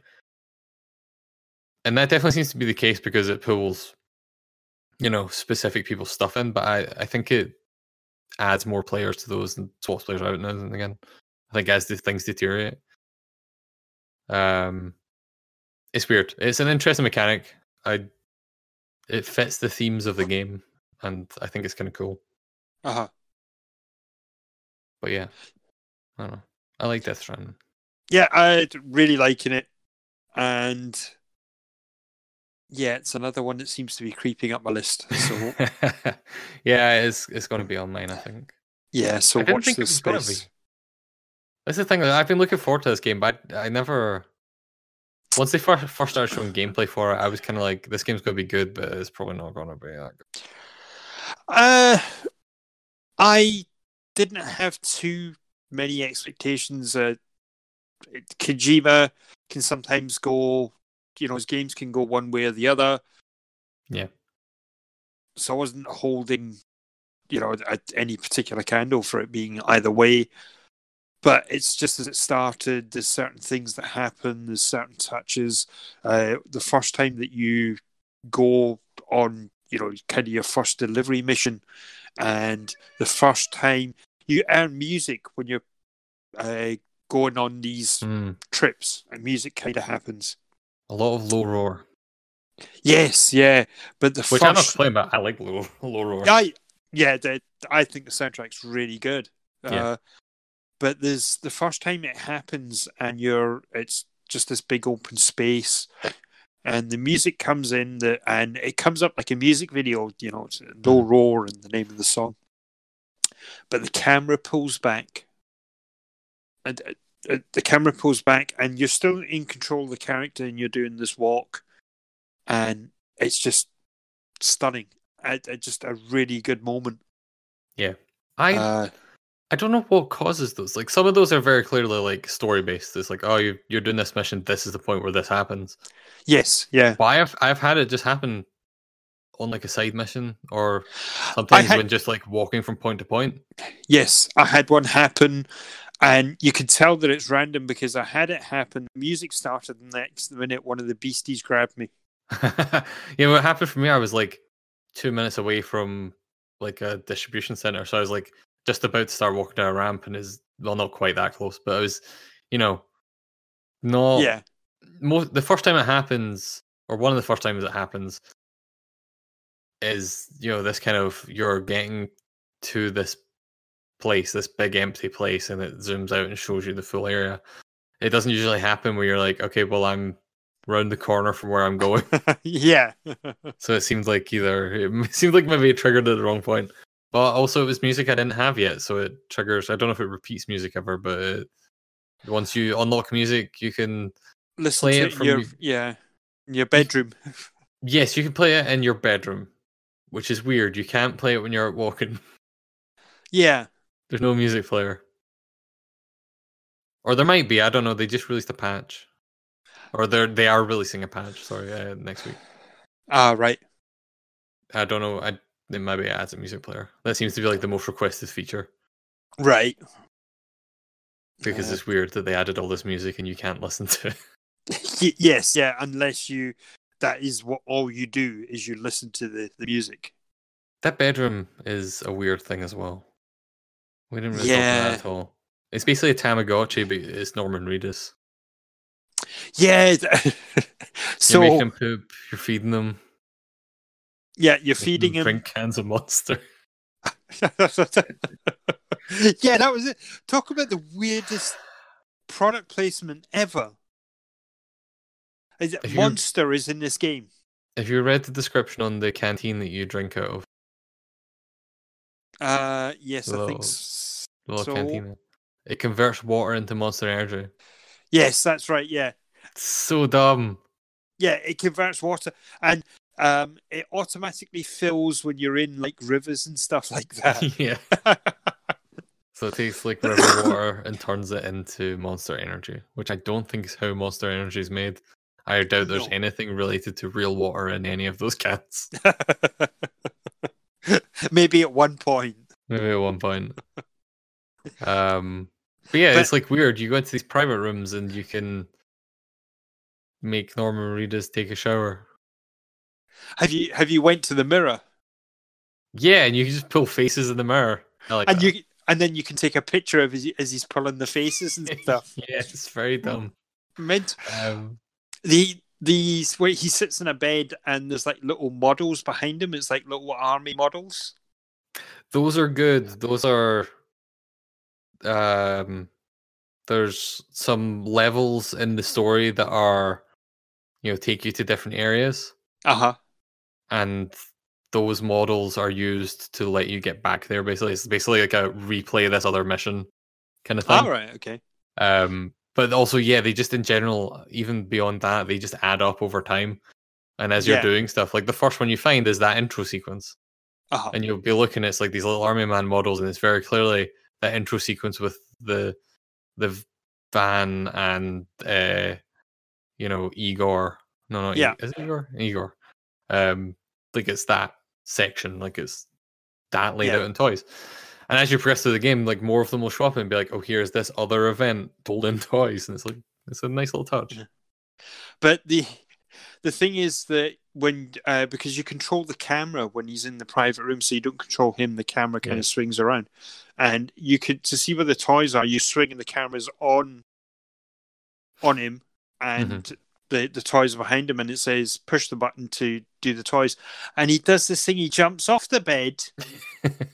And he points at them and pulls this funny face, and it's really good. Yeah, again, it's just this weird sense of humor, this Kojima thing that he does. Yeah, and it's weird, like I said, the kind of Tamagotchi thing where I don't think there's no punishment from what I can tell for not doing things, but Norman Reedus will point to the thing he wants to do. Yeah. So, like, if he needs to go to the toilet, he will point, and then he'll, like, put his hands together like he's, like, begging you sometimes. He's like, I really fucking need to shit. Come on, man. Or, he'll point to the drinks and then, like, mimic drinking to tell you, hey, give me a drink, give me food, give me whatever. It's dumb. It's very silly. But, yeah, you need to go into those areas because over time, as you're moving, your stamina bar decreases, and the only way to, like, you can increase it again by drinking Monster, but then you get a permanent decrease over time as well. And that permanent decrease, the only way to get rid of it is to go into a private room, sleep, take a shower, that kind of stuff. Or rest in the real world as well. Yes. Well, I don't think that gives you back like the white area of your. Right. I think that only gives you back because there's that bar has like so many stages because the bar is blue, and then it empties and becomes like the black transparent empty bar. Yeah. And then a white bar kind of knocks out the right hand side over time, makes it shorter. Yes. Yeah. And also it turns bright blue if you're using stamina in a certain way, like if you're holding if you're running if you're running or if you're holding onto your backpack to keep things steady. And then if that runs out, you'll still have all your stamina, like it doesn't reduce to an empty bar, but you'll like fall over or something. Or if you're holding your breath, you'll make a big, like, you'll draw in a lot of breath and attract all the ghosts. Yes, yeah. It's weird. I liked it a lot more than I thought I would. I actually went back to after I finished it and was just like, I'm going to go do more of these missions or build more stuff and things like that. Yeah. It was also, I started it when one of the weekends and Anne was here and she was doing her own thing. Then she came through and she actually sat and watched me play it for 3 hours. And it was like, what the fuck is this? Why is he doing that? Why is there a baby in a jar? I don't fucking know. It's Hideo. Stuff's so silly. We need to stop, but one of the things you're talking about, the likes when you go in the structures and you know, or you walk past one of your structures or you get the notification, you know, Kieran liked this structure. BB, the baby, can give you likes. It gives you likes. Yeah, BB liked this. I was like, okay, that's good that he liked it, but how did he record it? It's a naked baby in a jar. Where was he hiding the fucking phone? He's connected to you, it's fine. Yeah, so you get stressed out and you can look down and then you can oh god, yes, calm down. It's so dumb. I love it. And when he cries through your controller. Here's my pro tip for that. Yeah. Turn the speaker off on your controller. Because that crying is so annoying. And it tells you in game. It drives the cats fucking wild, by the way. It drives me fucking wild. I'm going to be a bad parent. I'm going to be like, how'd I turn the speaker down on this thing? Like, what's up? What's up here? I keep feeding it this monster and it's just not. Yeah. Why is it hanging from the ceiling? I can't see any ghosts. What's going on? Maybe you're useless. I put you in this jar. Like, what? Yeah. It's. Oh god, all the baby stuff's bizarre. There's a character in that game who was in one of the trailer or in two of the trailers before. Like he's been in all the trailers basically. Who, like, the whole premise of this game is like the boundaries between life and death have, you know, collapsed. Yeah. There's this event, the Death Stranding, that has, you know, separate or removed the separation between these two worlds. So ghosts are showing up, and also when people die, they go to their beach, which is like limbo basically, and everyone has a personalized limbo. And you meet this character later that can travel to other people's limbos, and he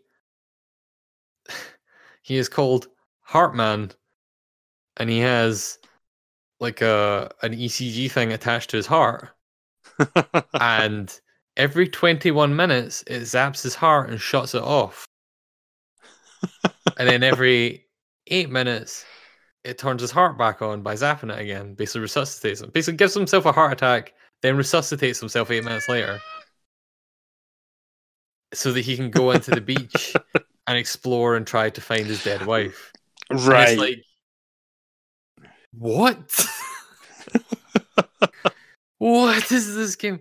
And I think one of the strongest parts of the writing in this game is just how fucking weird the character.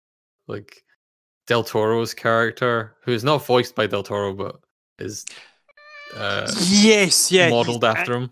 Yes, he's acted it out, but it's voiced by somebody else. Which I think makes sense because Del Toro speaks very fluent English and stuff, but he has a very strong accent that can be, you know, if you've watched interviews with him, you can he can be quite hard to understand at times if you're an English speaker, which makes sense.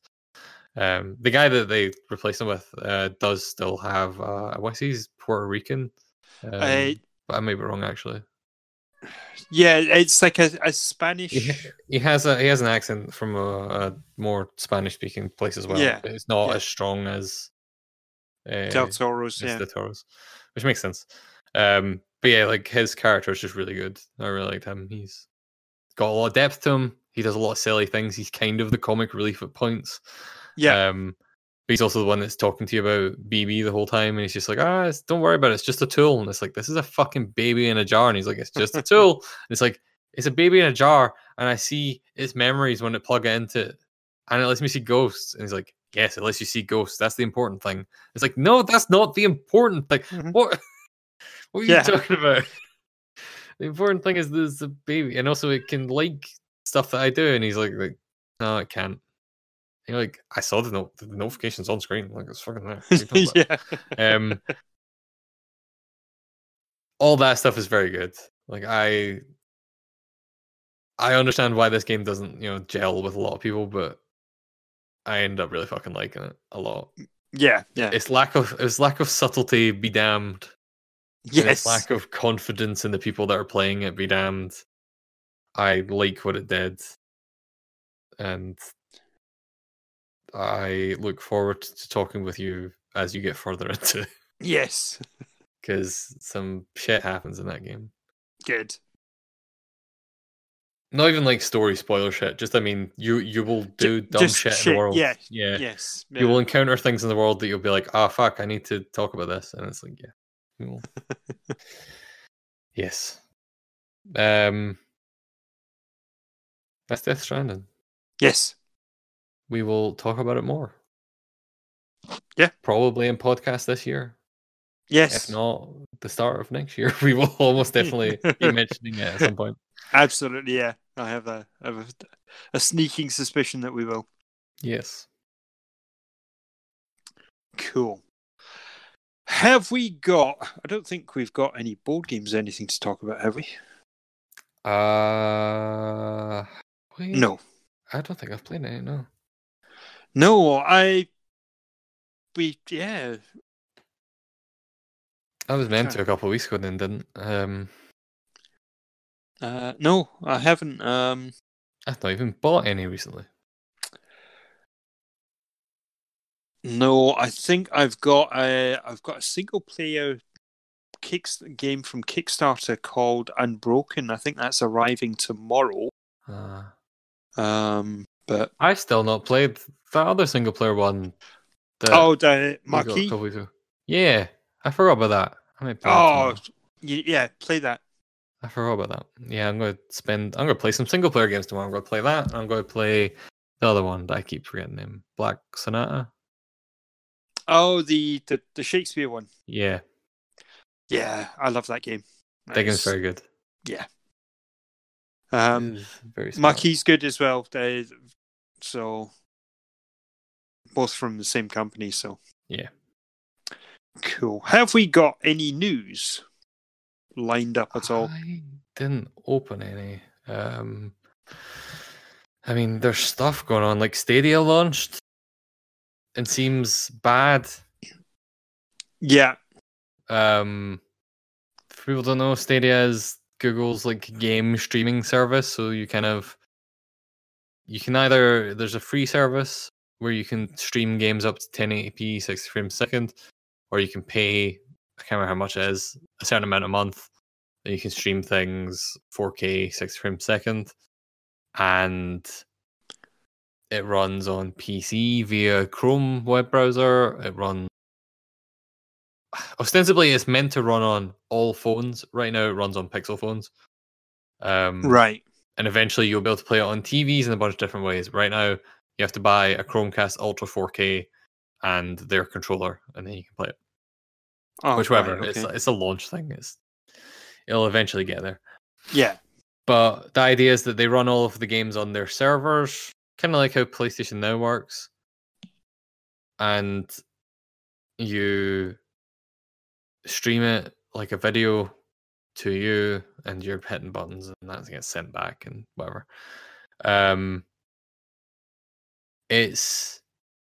I've not used it myself. I'm going based on like internet, response to, and people have been dissecting stuff, and there's like a bunch of issues with it that you would kind of expect from any online service at launch. You know, like there's a lot of compression artifacts in a lot of people's games. Some people have not had that many, but others have been like, yo, it's really noticeable. It looks like YouTube on lowish settings. Like that stuff is there. It's playing a video, and it's noticeable that it's a video, that it's not a game, or not a game that you're running on your stuff. Right. Some people have had issues with latency, where you'll hit a button and it'll take literal seconds before you'll be able to see the result. Oh. Some people have had issues with it not picking up your actual internet speed, and so restricting you to lower quality kind of video streams, despite the fact you have like a gigabit connection. There's a bunch of like little things like that are things that I think are, you can apologize for those pretty easily, because those are, starting pains. They're growing pains. Obviously, the game selection at launch is bad. They have one exclusive, and then the rest of the games, a couple of them are from this year, but most of them are like, they have Tomb Raider Definitive Edition on there, which is, it's good that it's there, but given how few games that are there, the fact that so many of these games are that kind of age, like they're from the start of this gen of consoles, is bizarre. But I think you can apologize for most of those things and kind of hand wave them a bit when you're like, hey, this is the start of a new service. There's going to be some teething pains. That makes sense. The bit that I think is like straight up just like unacceptable is they are charging people money for this higher tier of service that gives you the games at 4K resolution, 60 frames a second. And some games don't hit that. Like, Red Dead Redemption runs at 1080p, 30 frames a second, if you're on that. Right. And it's like, well, then what are you paying for? Yes, yeah. Like, that is literally the thing that I am paying for. Not personally, but you know what I mean. Or Destiny 2, I think, runs at 1440p, which is at least better, but it's still not 4K. And it runs at 60 frames a second, but also it seems to be running at medium graphics settings compared to a PC. And it's like, well, again, the whole selling point of Stadia is this runs on Google servers, and so every game is going to run 4K 60 because Google servers can outpace every single console. And the end result of what they're actually paying for is this kind of doesn't do that. But please still pay the subscription. Which seems like unacceptable to me. Personally. It's weird. I don't know. It's they've had a bunch of launches. There's also a bunch of reports that the Chromecast they were sending out were apparently overheating. Oh, which is not what you want. Not what you want. And Google responded to both these things. They responded to the overheating thing by saying that's not happening, which there's enough reports that it seems like yes, it is. Like you can't just say this doesn't exist. And it's like, well, it seems like it is. But I think the bigger issue for me was that their response to people complaining about the games not running at the 4K 60 maxed out stuff that they were advertising this as. Their response to that was, well, we offer the power through our servers. What developers do with it is up to them. And it's like, okay, well, you were advertising this though. You were the one saying that every game will run this well. That was your selling point. You can't just then say, yeah, but those devs fucked up. Like that doesn't instill confidence in your connection and collaboration with the developers that are making games for service when you throw them under the bus and be like, yeah, these games aren't running that well and that's their fucking fault, right? Yeah. One of the other things that was broken at Mortal Kombat 11 is one of the launch games. Oh, okay. The crypt doesn't work. Like, it just doesn't work. Like, the frame rate is all over the place. And then apparently they had, like, a message sent out with it saying, hey, by the way, don't use the crypt just now. And it's like, what? This runs fine on PC and on consoles. What did you do to fuck up the crypt? It seems like one fuck up after another, and it's one of those things where it feels like it shouldn't be out yet. Because even the power thing, I think after 6 to 8 months, they'll probably have upgraded their servers to the point where it can run things better. But they had to launch it now. Uh-huh. And I'm assuming the reason for that is just because 6 to 8 months' time, we'll start getting proper news about next-gen consoles. And no one's going to give a fuck about Stadia. No. Not if it's... not if it keeps performing the way it's doing now. Yeah, exactly. And also, just not if Microsoft's going to announce more about their equivalent. Like, they announced a bunch of stuff about that recently as well. Yeah. I don't have the XO19 news in front of me, but they showed, like, they confirmed the thing that everyone kind of suspected they were going to confirm, which is that every Game Pass game will be streamable on their Stadia equivalent, like their cloud thing.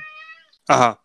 So you'd be able to play The Outer Wilds on your phone, or Cool. Devil May Cry 5 on your iPad. And it's like, that's cool. Awesome. Yeah.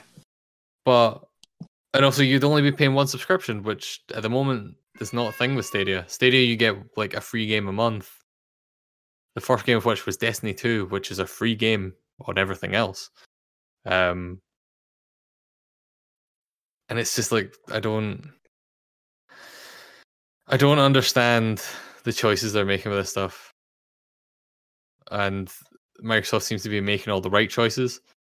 Like, I'm excited for next year from, a game standpoint, not just in terms of the actual games that we know are coming out, but more in terms of we're going to get 2 new consoles next year. Yeah. And unlike this generation, Microsoft seems like it's going into it with a really strong position. They have a bunch of devs. They bought a bunch of really good studios. Some of them have been working on games for a couple of years now, so should be ready to be shown around launch. We're overdue a Forza game, so there's probably going to be a Forza there. Yep. We're overdue a Halo. Yeah, well, we know that it's coming, yeah. We know that it's coming. Obsidian just released the game, so maybe that won't be there. Ninja Theory, the fuck, what was the name of the game they made? Heavenly Sword. Heavenly Sword, which is what was the one people liked? I liked Heavenly Sword, but I liked Heavenly Sword, but they did one of the Devil May Cry games, did they not? Yes, they did DMC. But I'm thinking, why am I blanking on it? It's so good. The one with the woman that you hear all the voices in her head, and Hellblade. Hellblade, that's the one. Like, they've not made anything since Hellblade. Yeah. So they're probably about due again, or will they announce something? But they announced something, and it didn't seem like it was maybe their main thing. So like they've got a bunch of games potentially ready to drop, or at least be announced, and a new console coming, Game Pass, and their streaming stuff coming out. Like, Microsoft is coming out all fucking like guns blazing, yeah. All guns blazing. They're coming out swinging. They're like, we're gonna fucking take this. Sony has kind of went radio quiet to some degree, except every now and again they pop up in like a magazine and go, we have really fast loading times. And it's like, thanks, Sony. What are you doing? So, like, we're going into this thing where we're going to have these 2 consoles going head to head, and it might be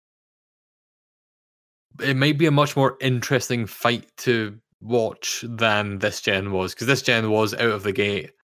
PlayStation 4 is a cheaper, more powerful Xbox One. And it was like, okay, well, I'm buying that one then. Yeah. There was never really a question. Like, the Xbox One, we ended up buying them for other stuff anyway, because they had decent exclusives, but not that many of them. Yes, yeah. But the PlayStation 4 right out of the gate was like, they may have just said, this is the good console. Uh-huh. Xbox fixed their stuff and got there eventually, but they were like, this is the good one. Whereas Yeah. it sounds like this stuff we're getting next gen, we're gonna have two consoles that are like both going, we're both the fucking good ones, Yeah. and fuck that other guy. I'll fight him. And it's like, okay, cool.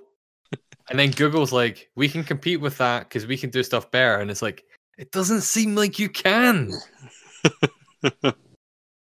You had to prove it out of the gate. Yeah. I don't know.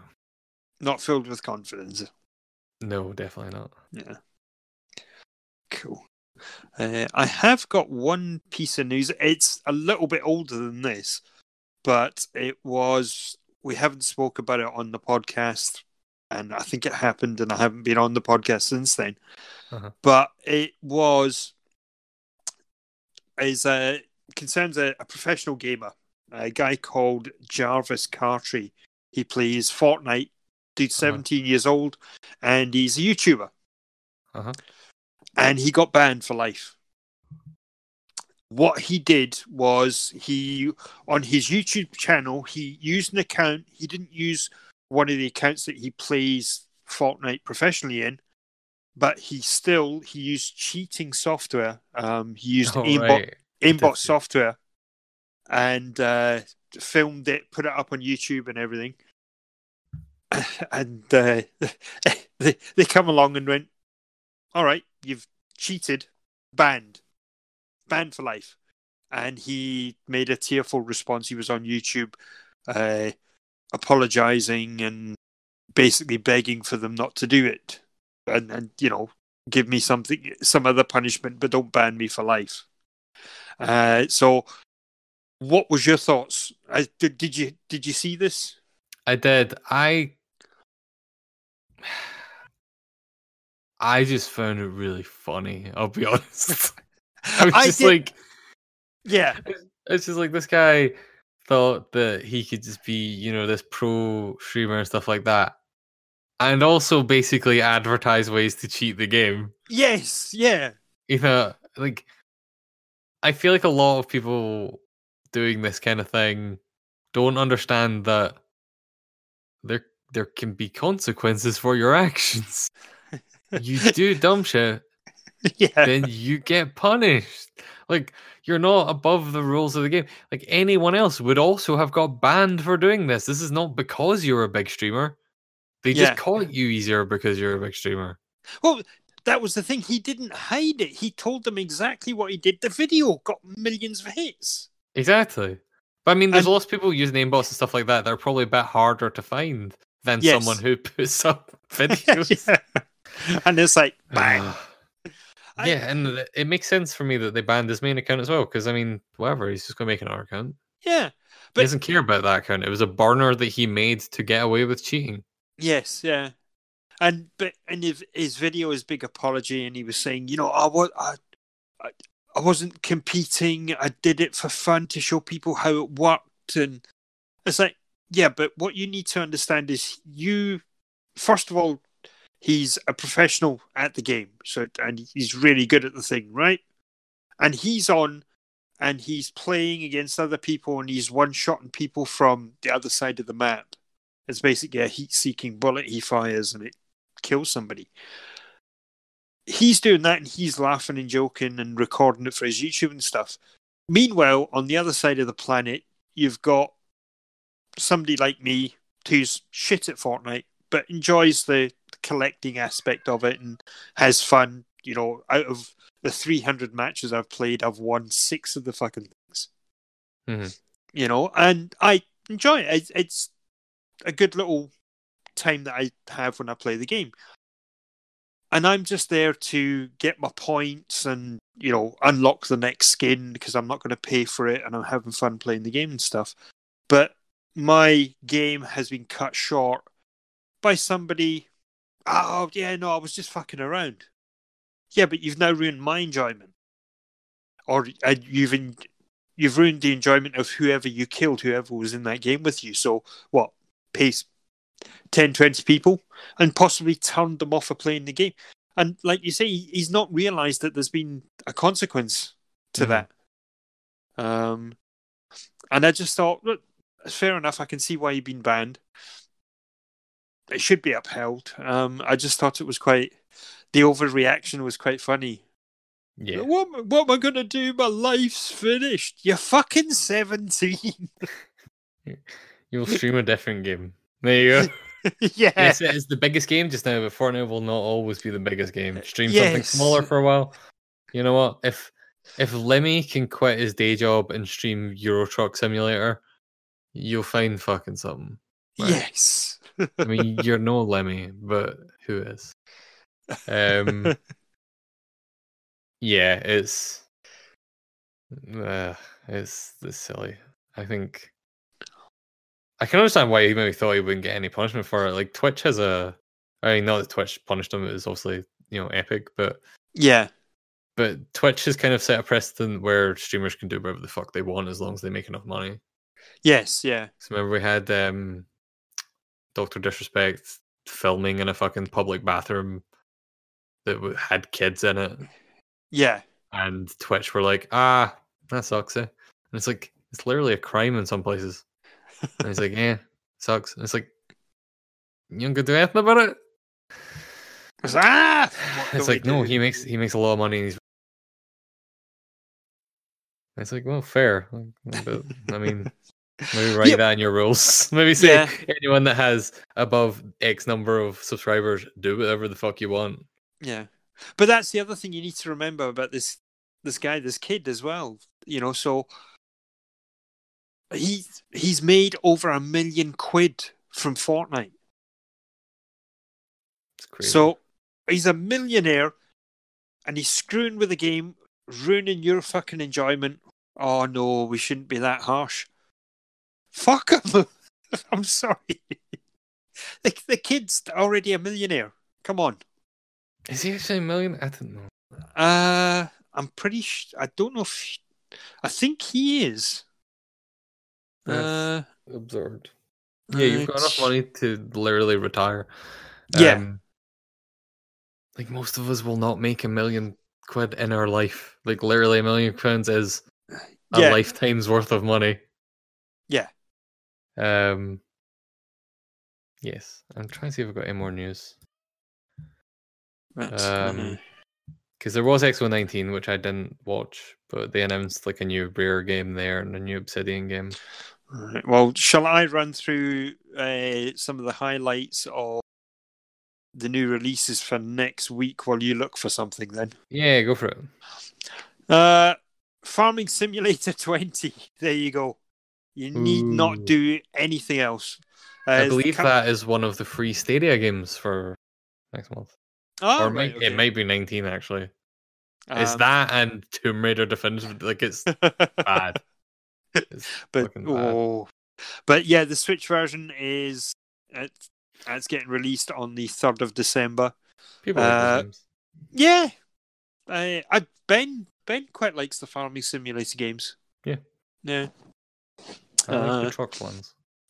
Arise: A Simple Story is coming out for PC, PS4, and Xbox One. I have no idea what that is. The penultimate, I think, episode of Life is Strange 2 is coming, episode 5. Yeah, is it 6? It might be the final one. Oh, right. I wasn't too sure if it was 5 or 6 episodes. Yeah. They announced a new game as well. Don't Nod. They announced a new game called... I need to Google it. Don't Nod. It's very similar. It looks like it's in the same vein of Life is Strange, but you play as a trans character as kind of the main focus. Oh, okay. Which is interesting. Well, it'll be interesting if they pull it off. Right. I think they've definitely been given a lot of leeway because how well they've handled other LGBT stuff and, the 2 Life is Strange series. Yeah. So, yeah, it's called Tell Me Why, which always just makes me think of the fucking Backstreet Boys song. Yeah. Tell me why. Ain't nothing but yeah, that's the thing. It's probably gonna be good. I didn't play any of Life is Strange Season 2, but I really liked the first one. Yeah, same. Which seems to be a running theme for that game because I don't think it did that well. I think consensus was I really liked the first one and meant to play the second one but didn't. I should play the second one because it's on Game Pass as well. Oh, is it? Oh, It my is, gosh, yes. I don't have any Yeah. excuse though. Yeah. Although I've only got PC Game Pass, it's probably not in there. It probably is. Oh no, I need to play it. The enhanced edition of Neverwinter. I'll try that again. The enhanced edition of Neverwinter Nights is coming to PS4, Xbox One, and Switch That's on the tempting one. 3rd as well. That's a very good RPG.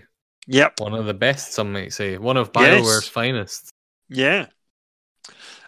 Phoenix Point, the digital-only version, comes to Xbox One and PC. That is the one by the XCOM devs. Snapshot Games. Am I thinking of the right one? I think it's the...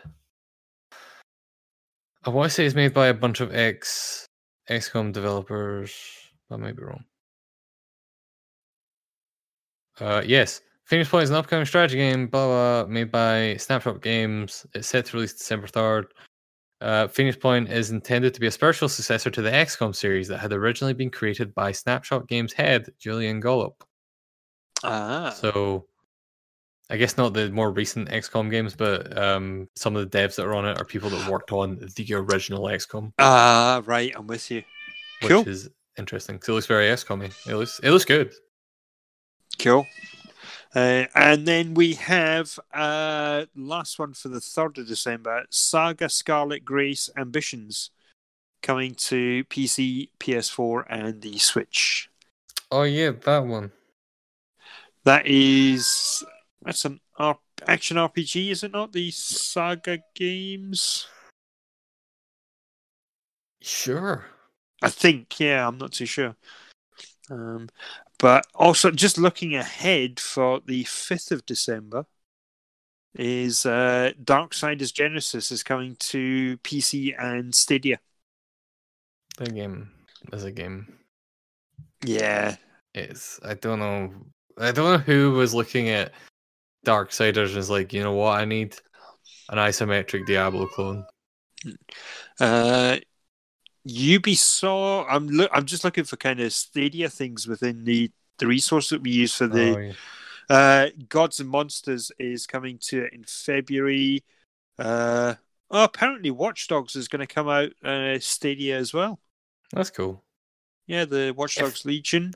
That's one that if they get the power stuff sorted by then, yeah, like being able to run that better than the consoles would be a good thing to show off. But also, that's the same for Red Dead 2, and they didn't pull that off, so... Yeah. Who knows? Cool. Have we got any other news or anything else to discuss? I found a couple of things. Cool. PlayStation Plus in December. Yes. Monster Energy Supercross, your favourite game of all time. Oh, yes, yeah. Your favorite branded game of all time. Why is it always Monster? And Titanfall 2. Oh, okay. Which is, I'm going to be bold here and say, the best first-person shooter of this entire generation of consoles. All right, okay. Paul isn't here to yell Wolfenstein 2 at me. And I do also really like Doom, but Titanfall 2 does some weird and fucking cool shit in its campaign that other first-person shooters never managed to do. And also the multiplayer is really good. So, worth playing, even if you just play through the campaign for like 4 hours. Cool. If that. Facebook picked up the developers of Beat Saber. Which is that VR game where it's a rhythm game. Blocks come towards you and you slice them up with lightsabers. Yes. I keep meaning to buy it. I think it's on sale just now, actually, on PSVR. I should just buy it. But it's supposed to be really good. It's the game most people kind of recommend for VR. Yes. I recommend Super Hot, but it's interesting. They said that it's going to stay on other stuff. Like they're not going to pull it or stop supporting the other versions. Right, okay. Mostly Facebook owns Oculus. And Facebook also has a history of Calling. keeping things locked down to the Oculus platform. Right. You need to use like other software to get Oculus games to work on the Vive, for example. Right. Whereas the opposite is not true. All games on Steam that are VR will work on the Oculus out of the box. It's weird. But yeah, speaking of VR games, No Man's Sky is getting another big update. Oh, wow. This one's mostly bug fixes and stuff, but it's also adding some nice kind of quality of life changes. So there's a ton of stuff, but I'll mention a couple of them. You can now salvage ships. Right. So the way that this used to work is that when you got a ship and you wanted to buy a new ship, you could trade in your ship towards that one to get a discount, which you can still do. But now if you have multiple ships and you just want to sell one to get the money up front and not get the money towards another ship, you can do that. And also you get like tech and stuff like that from it. They changed the controls for like manipulating the terrain, so they made it better. They made it so now you can own more than one multi-tool, which is a gun. At the moment you can only own one, but now you can own, or after this update comes out, you'll be able to own multiple and then you can swap between them. Which is good, because you could be like, this is my, my cool multi-tool for this shit. It does cool things. There's they added a bunch of stuff to base building. But a lot of it's just like they fixed a bunch of bugs and stuff. They fixed a bunch of stuff in the inventory and the UI refinements. They have increased some of the performance and fixed some issues with graphics. They added the ability to upgrade your ships, so now you don't actually need to trade up to different tiers of ship. You could just upgrade yours to be better. Mm-hmm. The bit that's most interesting for me is that they added a bunch of stuff that was missing from the VR mode. So, for example, in a recent update, they had the ability to ride on creatures. So you can find animals and you can tame them and you can ride on their back. You couldn't do that in VR, but you can now. All right. Or when this update comes out. And one of the more essential ones, the photo mode wasn't in VR before, which is only more essential because there's some side missions in that game that say go take a photo on like a frozen planet. Uh-huh. And you just physically can't do it in VR just now. Because you don't have access to the photo mode. Right. I had to turn off VR, go back into the regular game, and then do it. Ah, right. It was silly. But yeah, they're calling it the Synthesis update. I don't think they've given a date for it. Oh no, they did. Oh yeah, the update is out by now, actually. My mistake. Oh, cool. I'm going to play No Man's Sky after this. I really like No Man's Sky. I know you liked it at launch as well. Yes, yeah. And you've went back to it a couple of times as well when the updates came out, right? Yeah, I went back to it and I didn't play a lot of it, to be fair. Yeah, but it was, because you basically had to start all over again. More or less. Depending on how long ago you played it. Yeah. I started again because I was playing it in VR and I wanted to see all the start stuff in VR. And right. That has been my favorite way to play that game now. I will go back. I loved it when it first came out. It was one of my favorite games of the year. And yeah, I just need to... They fleshed that game out a lot. Yeah, I need to retire or something and just... just have time. Yeah, just play video games all day. That's it. Just sell up everything else. Just video games and that's it. Yeah. But that's all the news I had. Cool. There was other stuff, but I didn't find it in time, so we're done. We're done. Yeah. So I don't know if we're going to have another episode before Game of the Year. We probably will. We've still got a couple of weeks before Christmas kicks in. Yeah, we haven't really set a date for when we're doing Game of the Year yet. Yeah, so we will probably. I will probably just be us talking about playing up or cleaning up our Game of the Year lists and stuff like that. Yeah, it'll be you getting progressively further into Death Stranding. Yes, and getting progressively weirded out. Progressively more spoilery podcasts as we get that. Yeah. Yeah. But man, I have a lot to kind of play through and play a lot more of. There's the Resident Evil 2. I love that. Yes. I want to get back into that, play some of that. I picked up the Dark Anthologies, the first Dark Anthologies game, Man of Medan. That you can pick that up, really good deal at the moment, incidentally, for if you're in the UK, £15 or £15.99. Part of the kind of Black Friday deals that they're doing. So that's on sale to the 2nd of December, I think. So if you're interested, pick that up. There's just so much I need to play and get through. So that'll probably be what the future podcast. What have you played? Shit, I've played before. I'm just trying to finish it now. I have too much stuff to play. Yes, yeah. I think I'm gonna. I want to play more Daemon X Machina.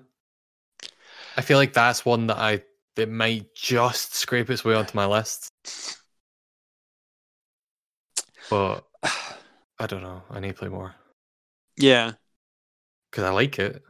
It looks cool. Well, that's the thing. I like it. It looks cool, but I don't know if it. Yeah, it's one of the ones I kind of having, thoughts about. Does it belong on my game of the year? That's fair. Yeah, I think maybe I don't think it's going to make my top 5, but I think it could maybe make towards the bottom of my top 10. Right. Yeah.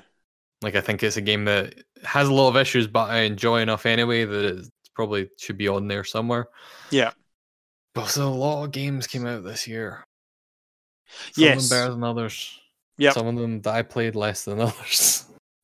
Yeah. So. Yeah, it's like the Outer Worlds. I still need to.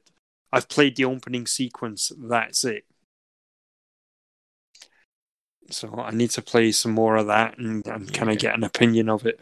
Just so many games, so little time. So many. Played Resident Evil 2. Yes. I need someone to back me up when I fight for Game of the Year. Fair enough. Oh, it's so good. I don't even like Resident Evil that much. It's so good. I'm also probably good just to plug it here, I guess. I'm going to try and do. I don't know how many I'll do because I usually announce these things and then do like 2.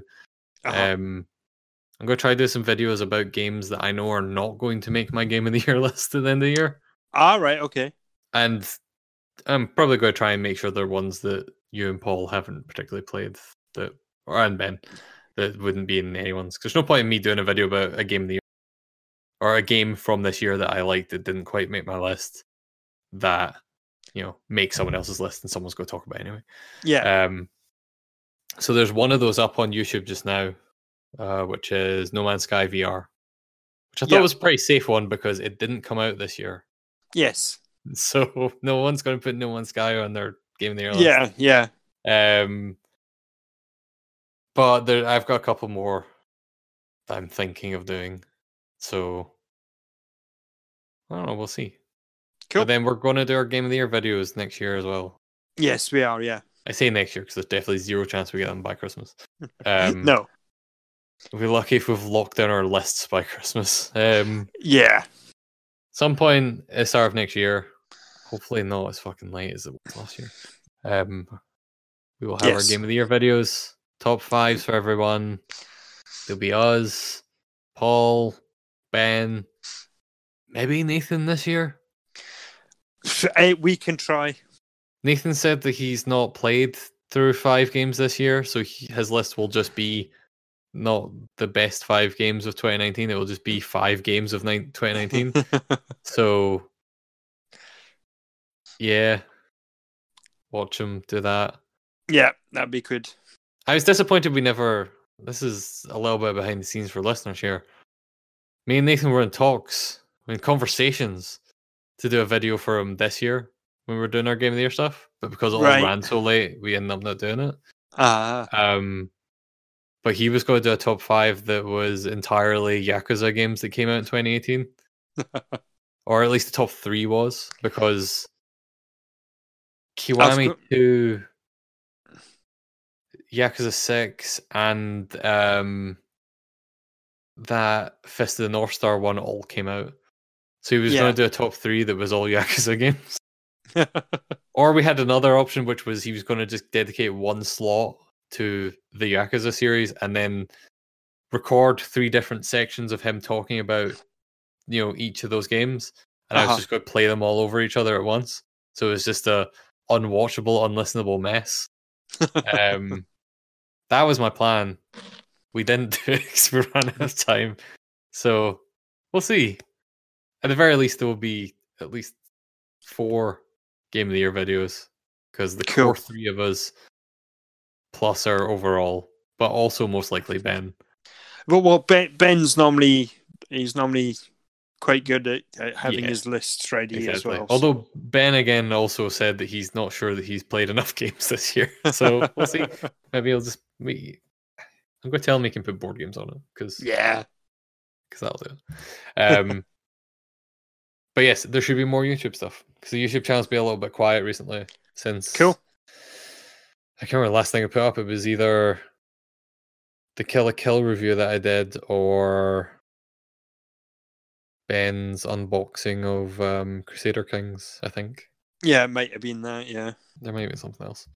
Oh no, it was my review of... maybe it was actually. I was going to say maybe my review of... Northgard game.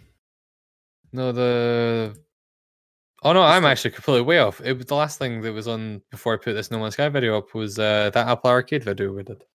Oh yes, that wasn't actually that long ago. It was a month ago.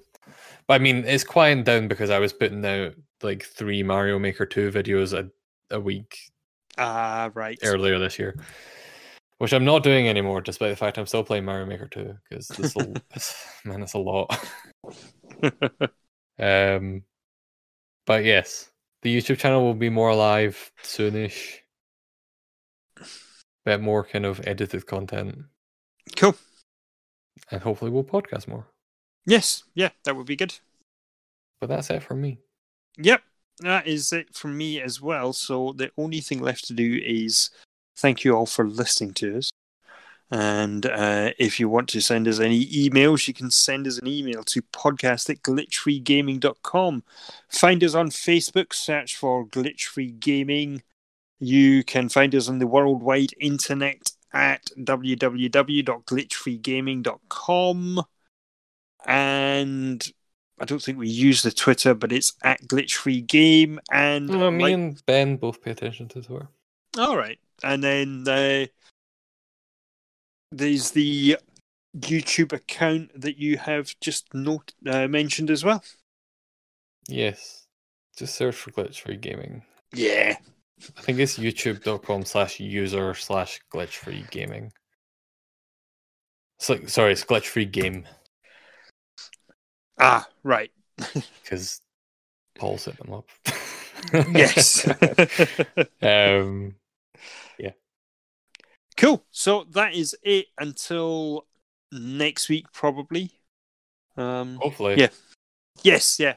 I am going to... Now, if you excuse me, I've got a couple of packages I need to deliver. It's almost midnight, so I'm going to start watching The Irishman, which is about 3.5 hours long. It is, yes. Yay. Good luck with that one. Yeah. Yeah. Goodbye. See ya.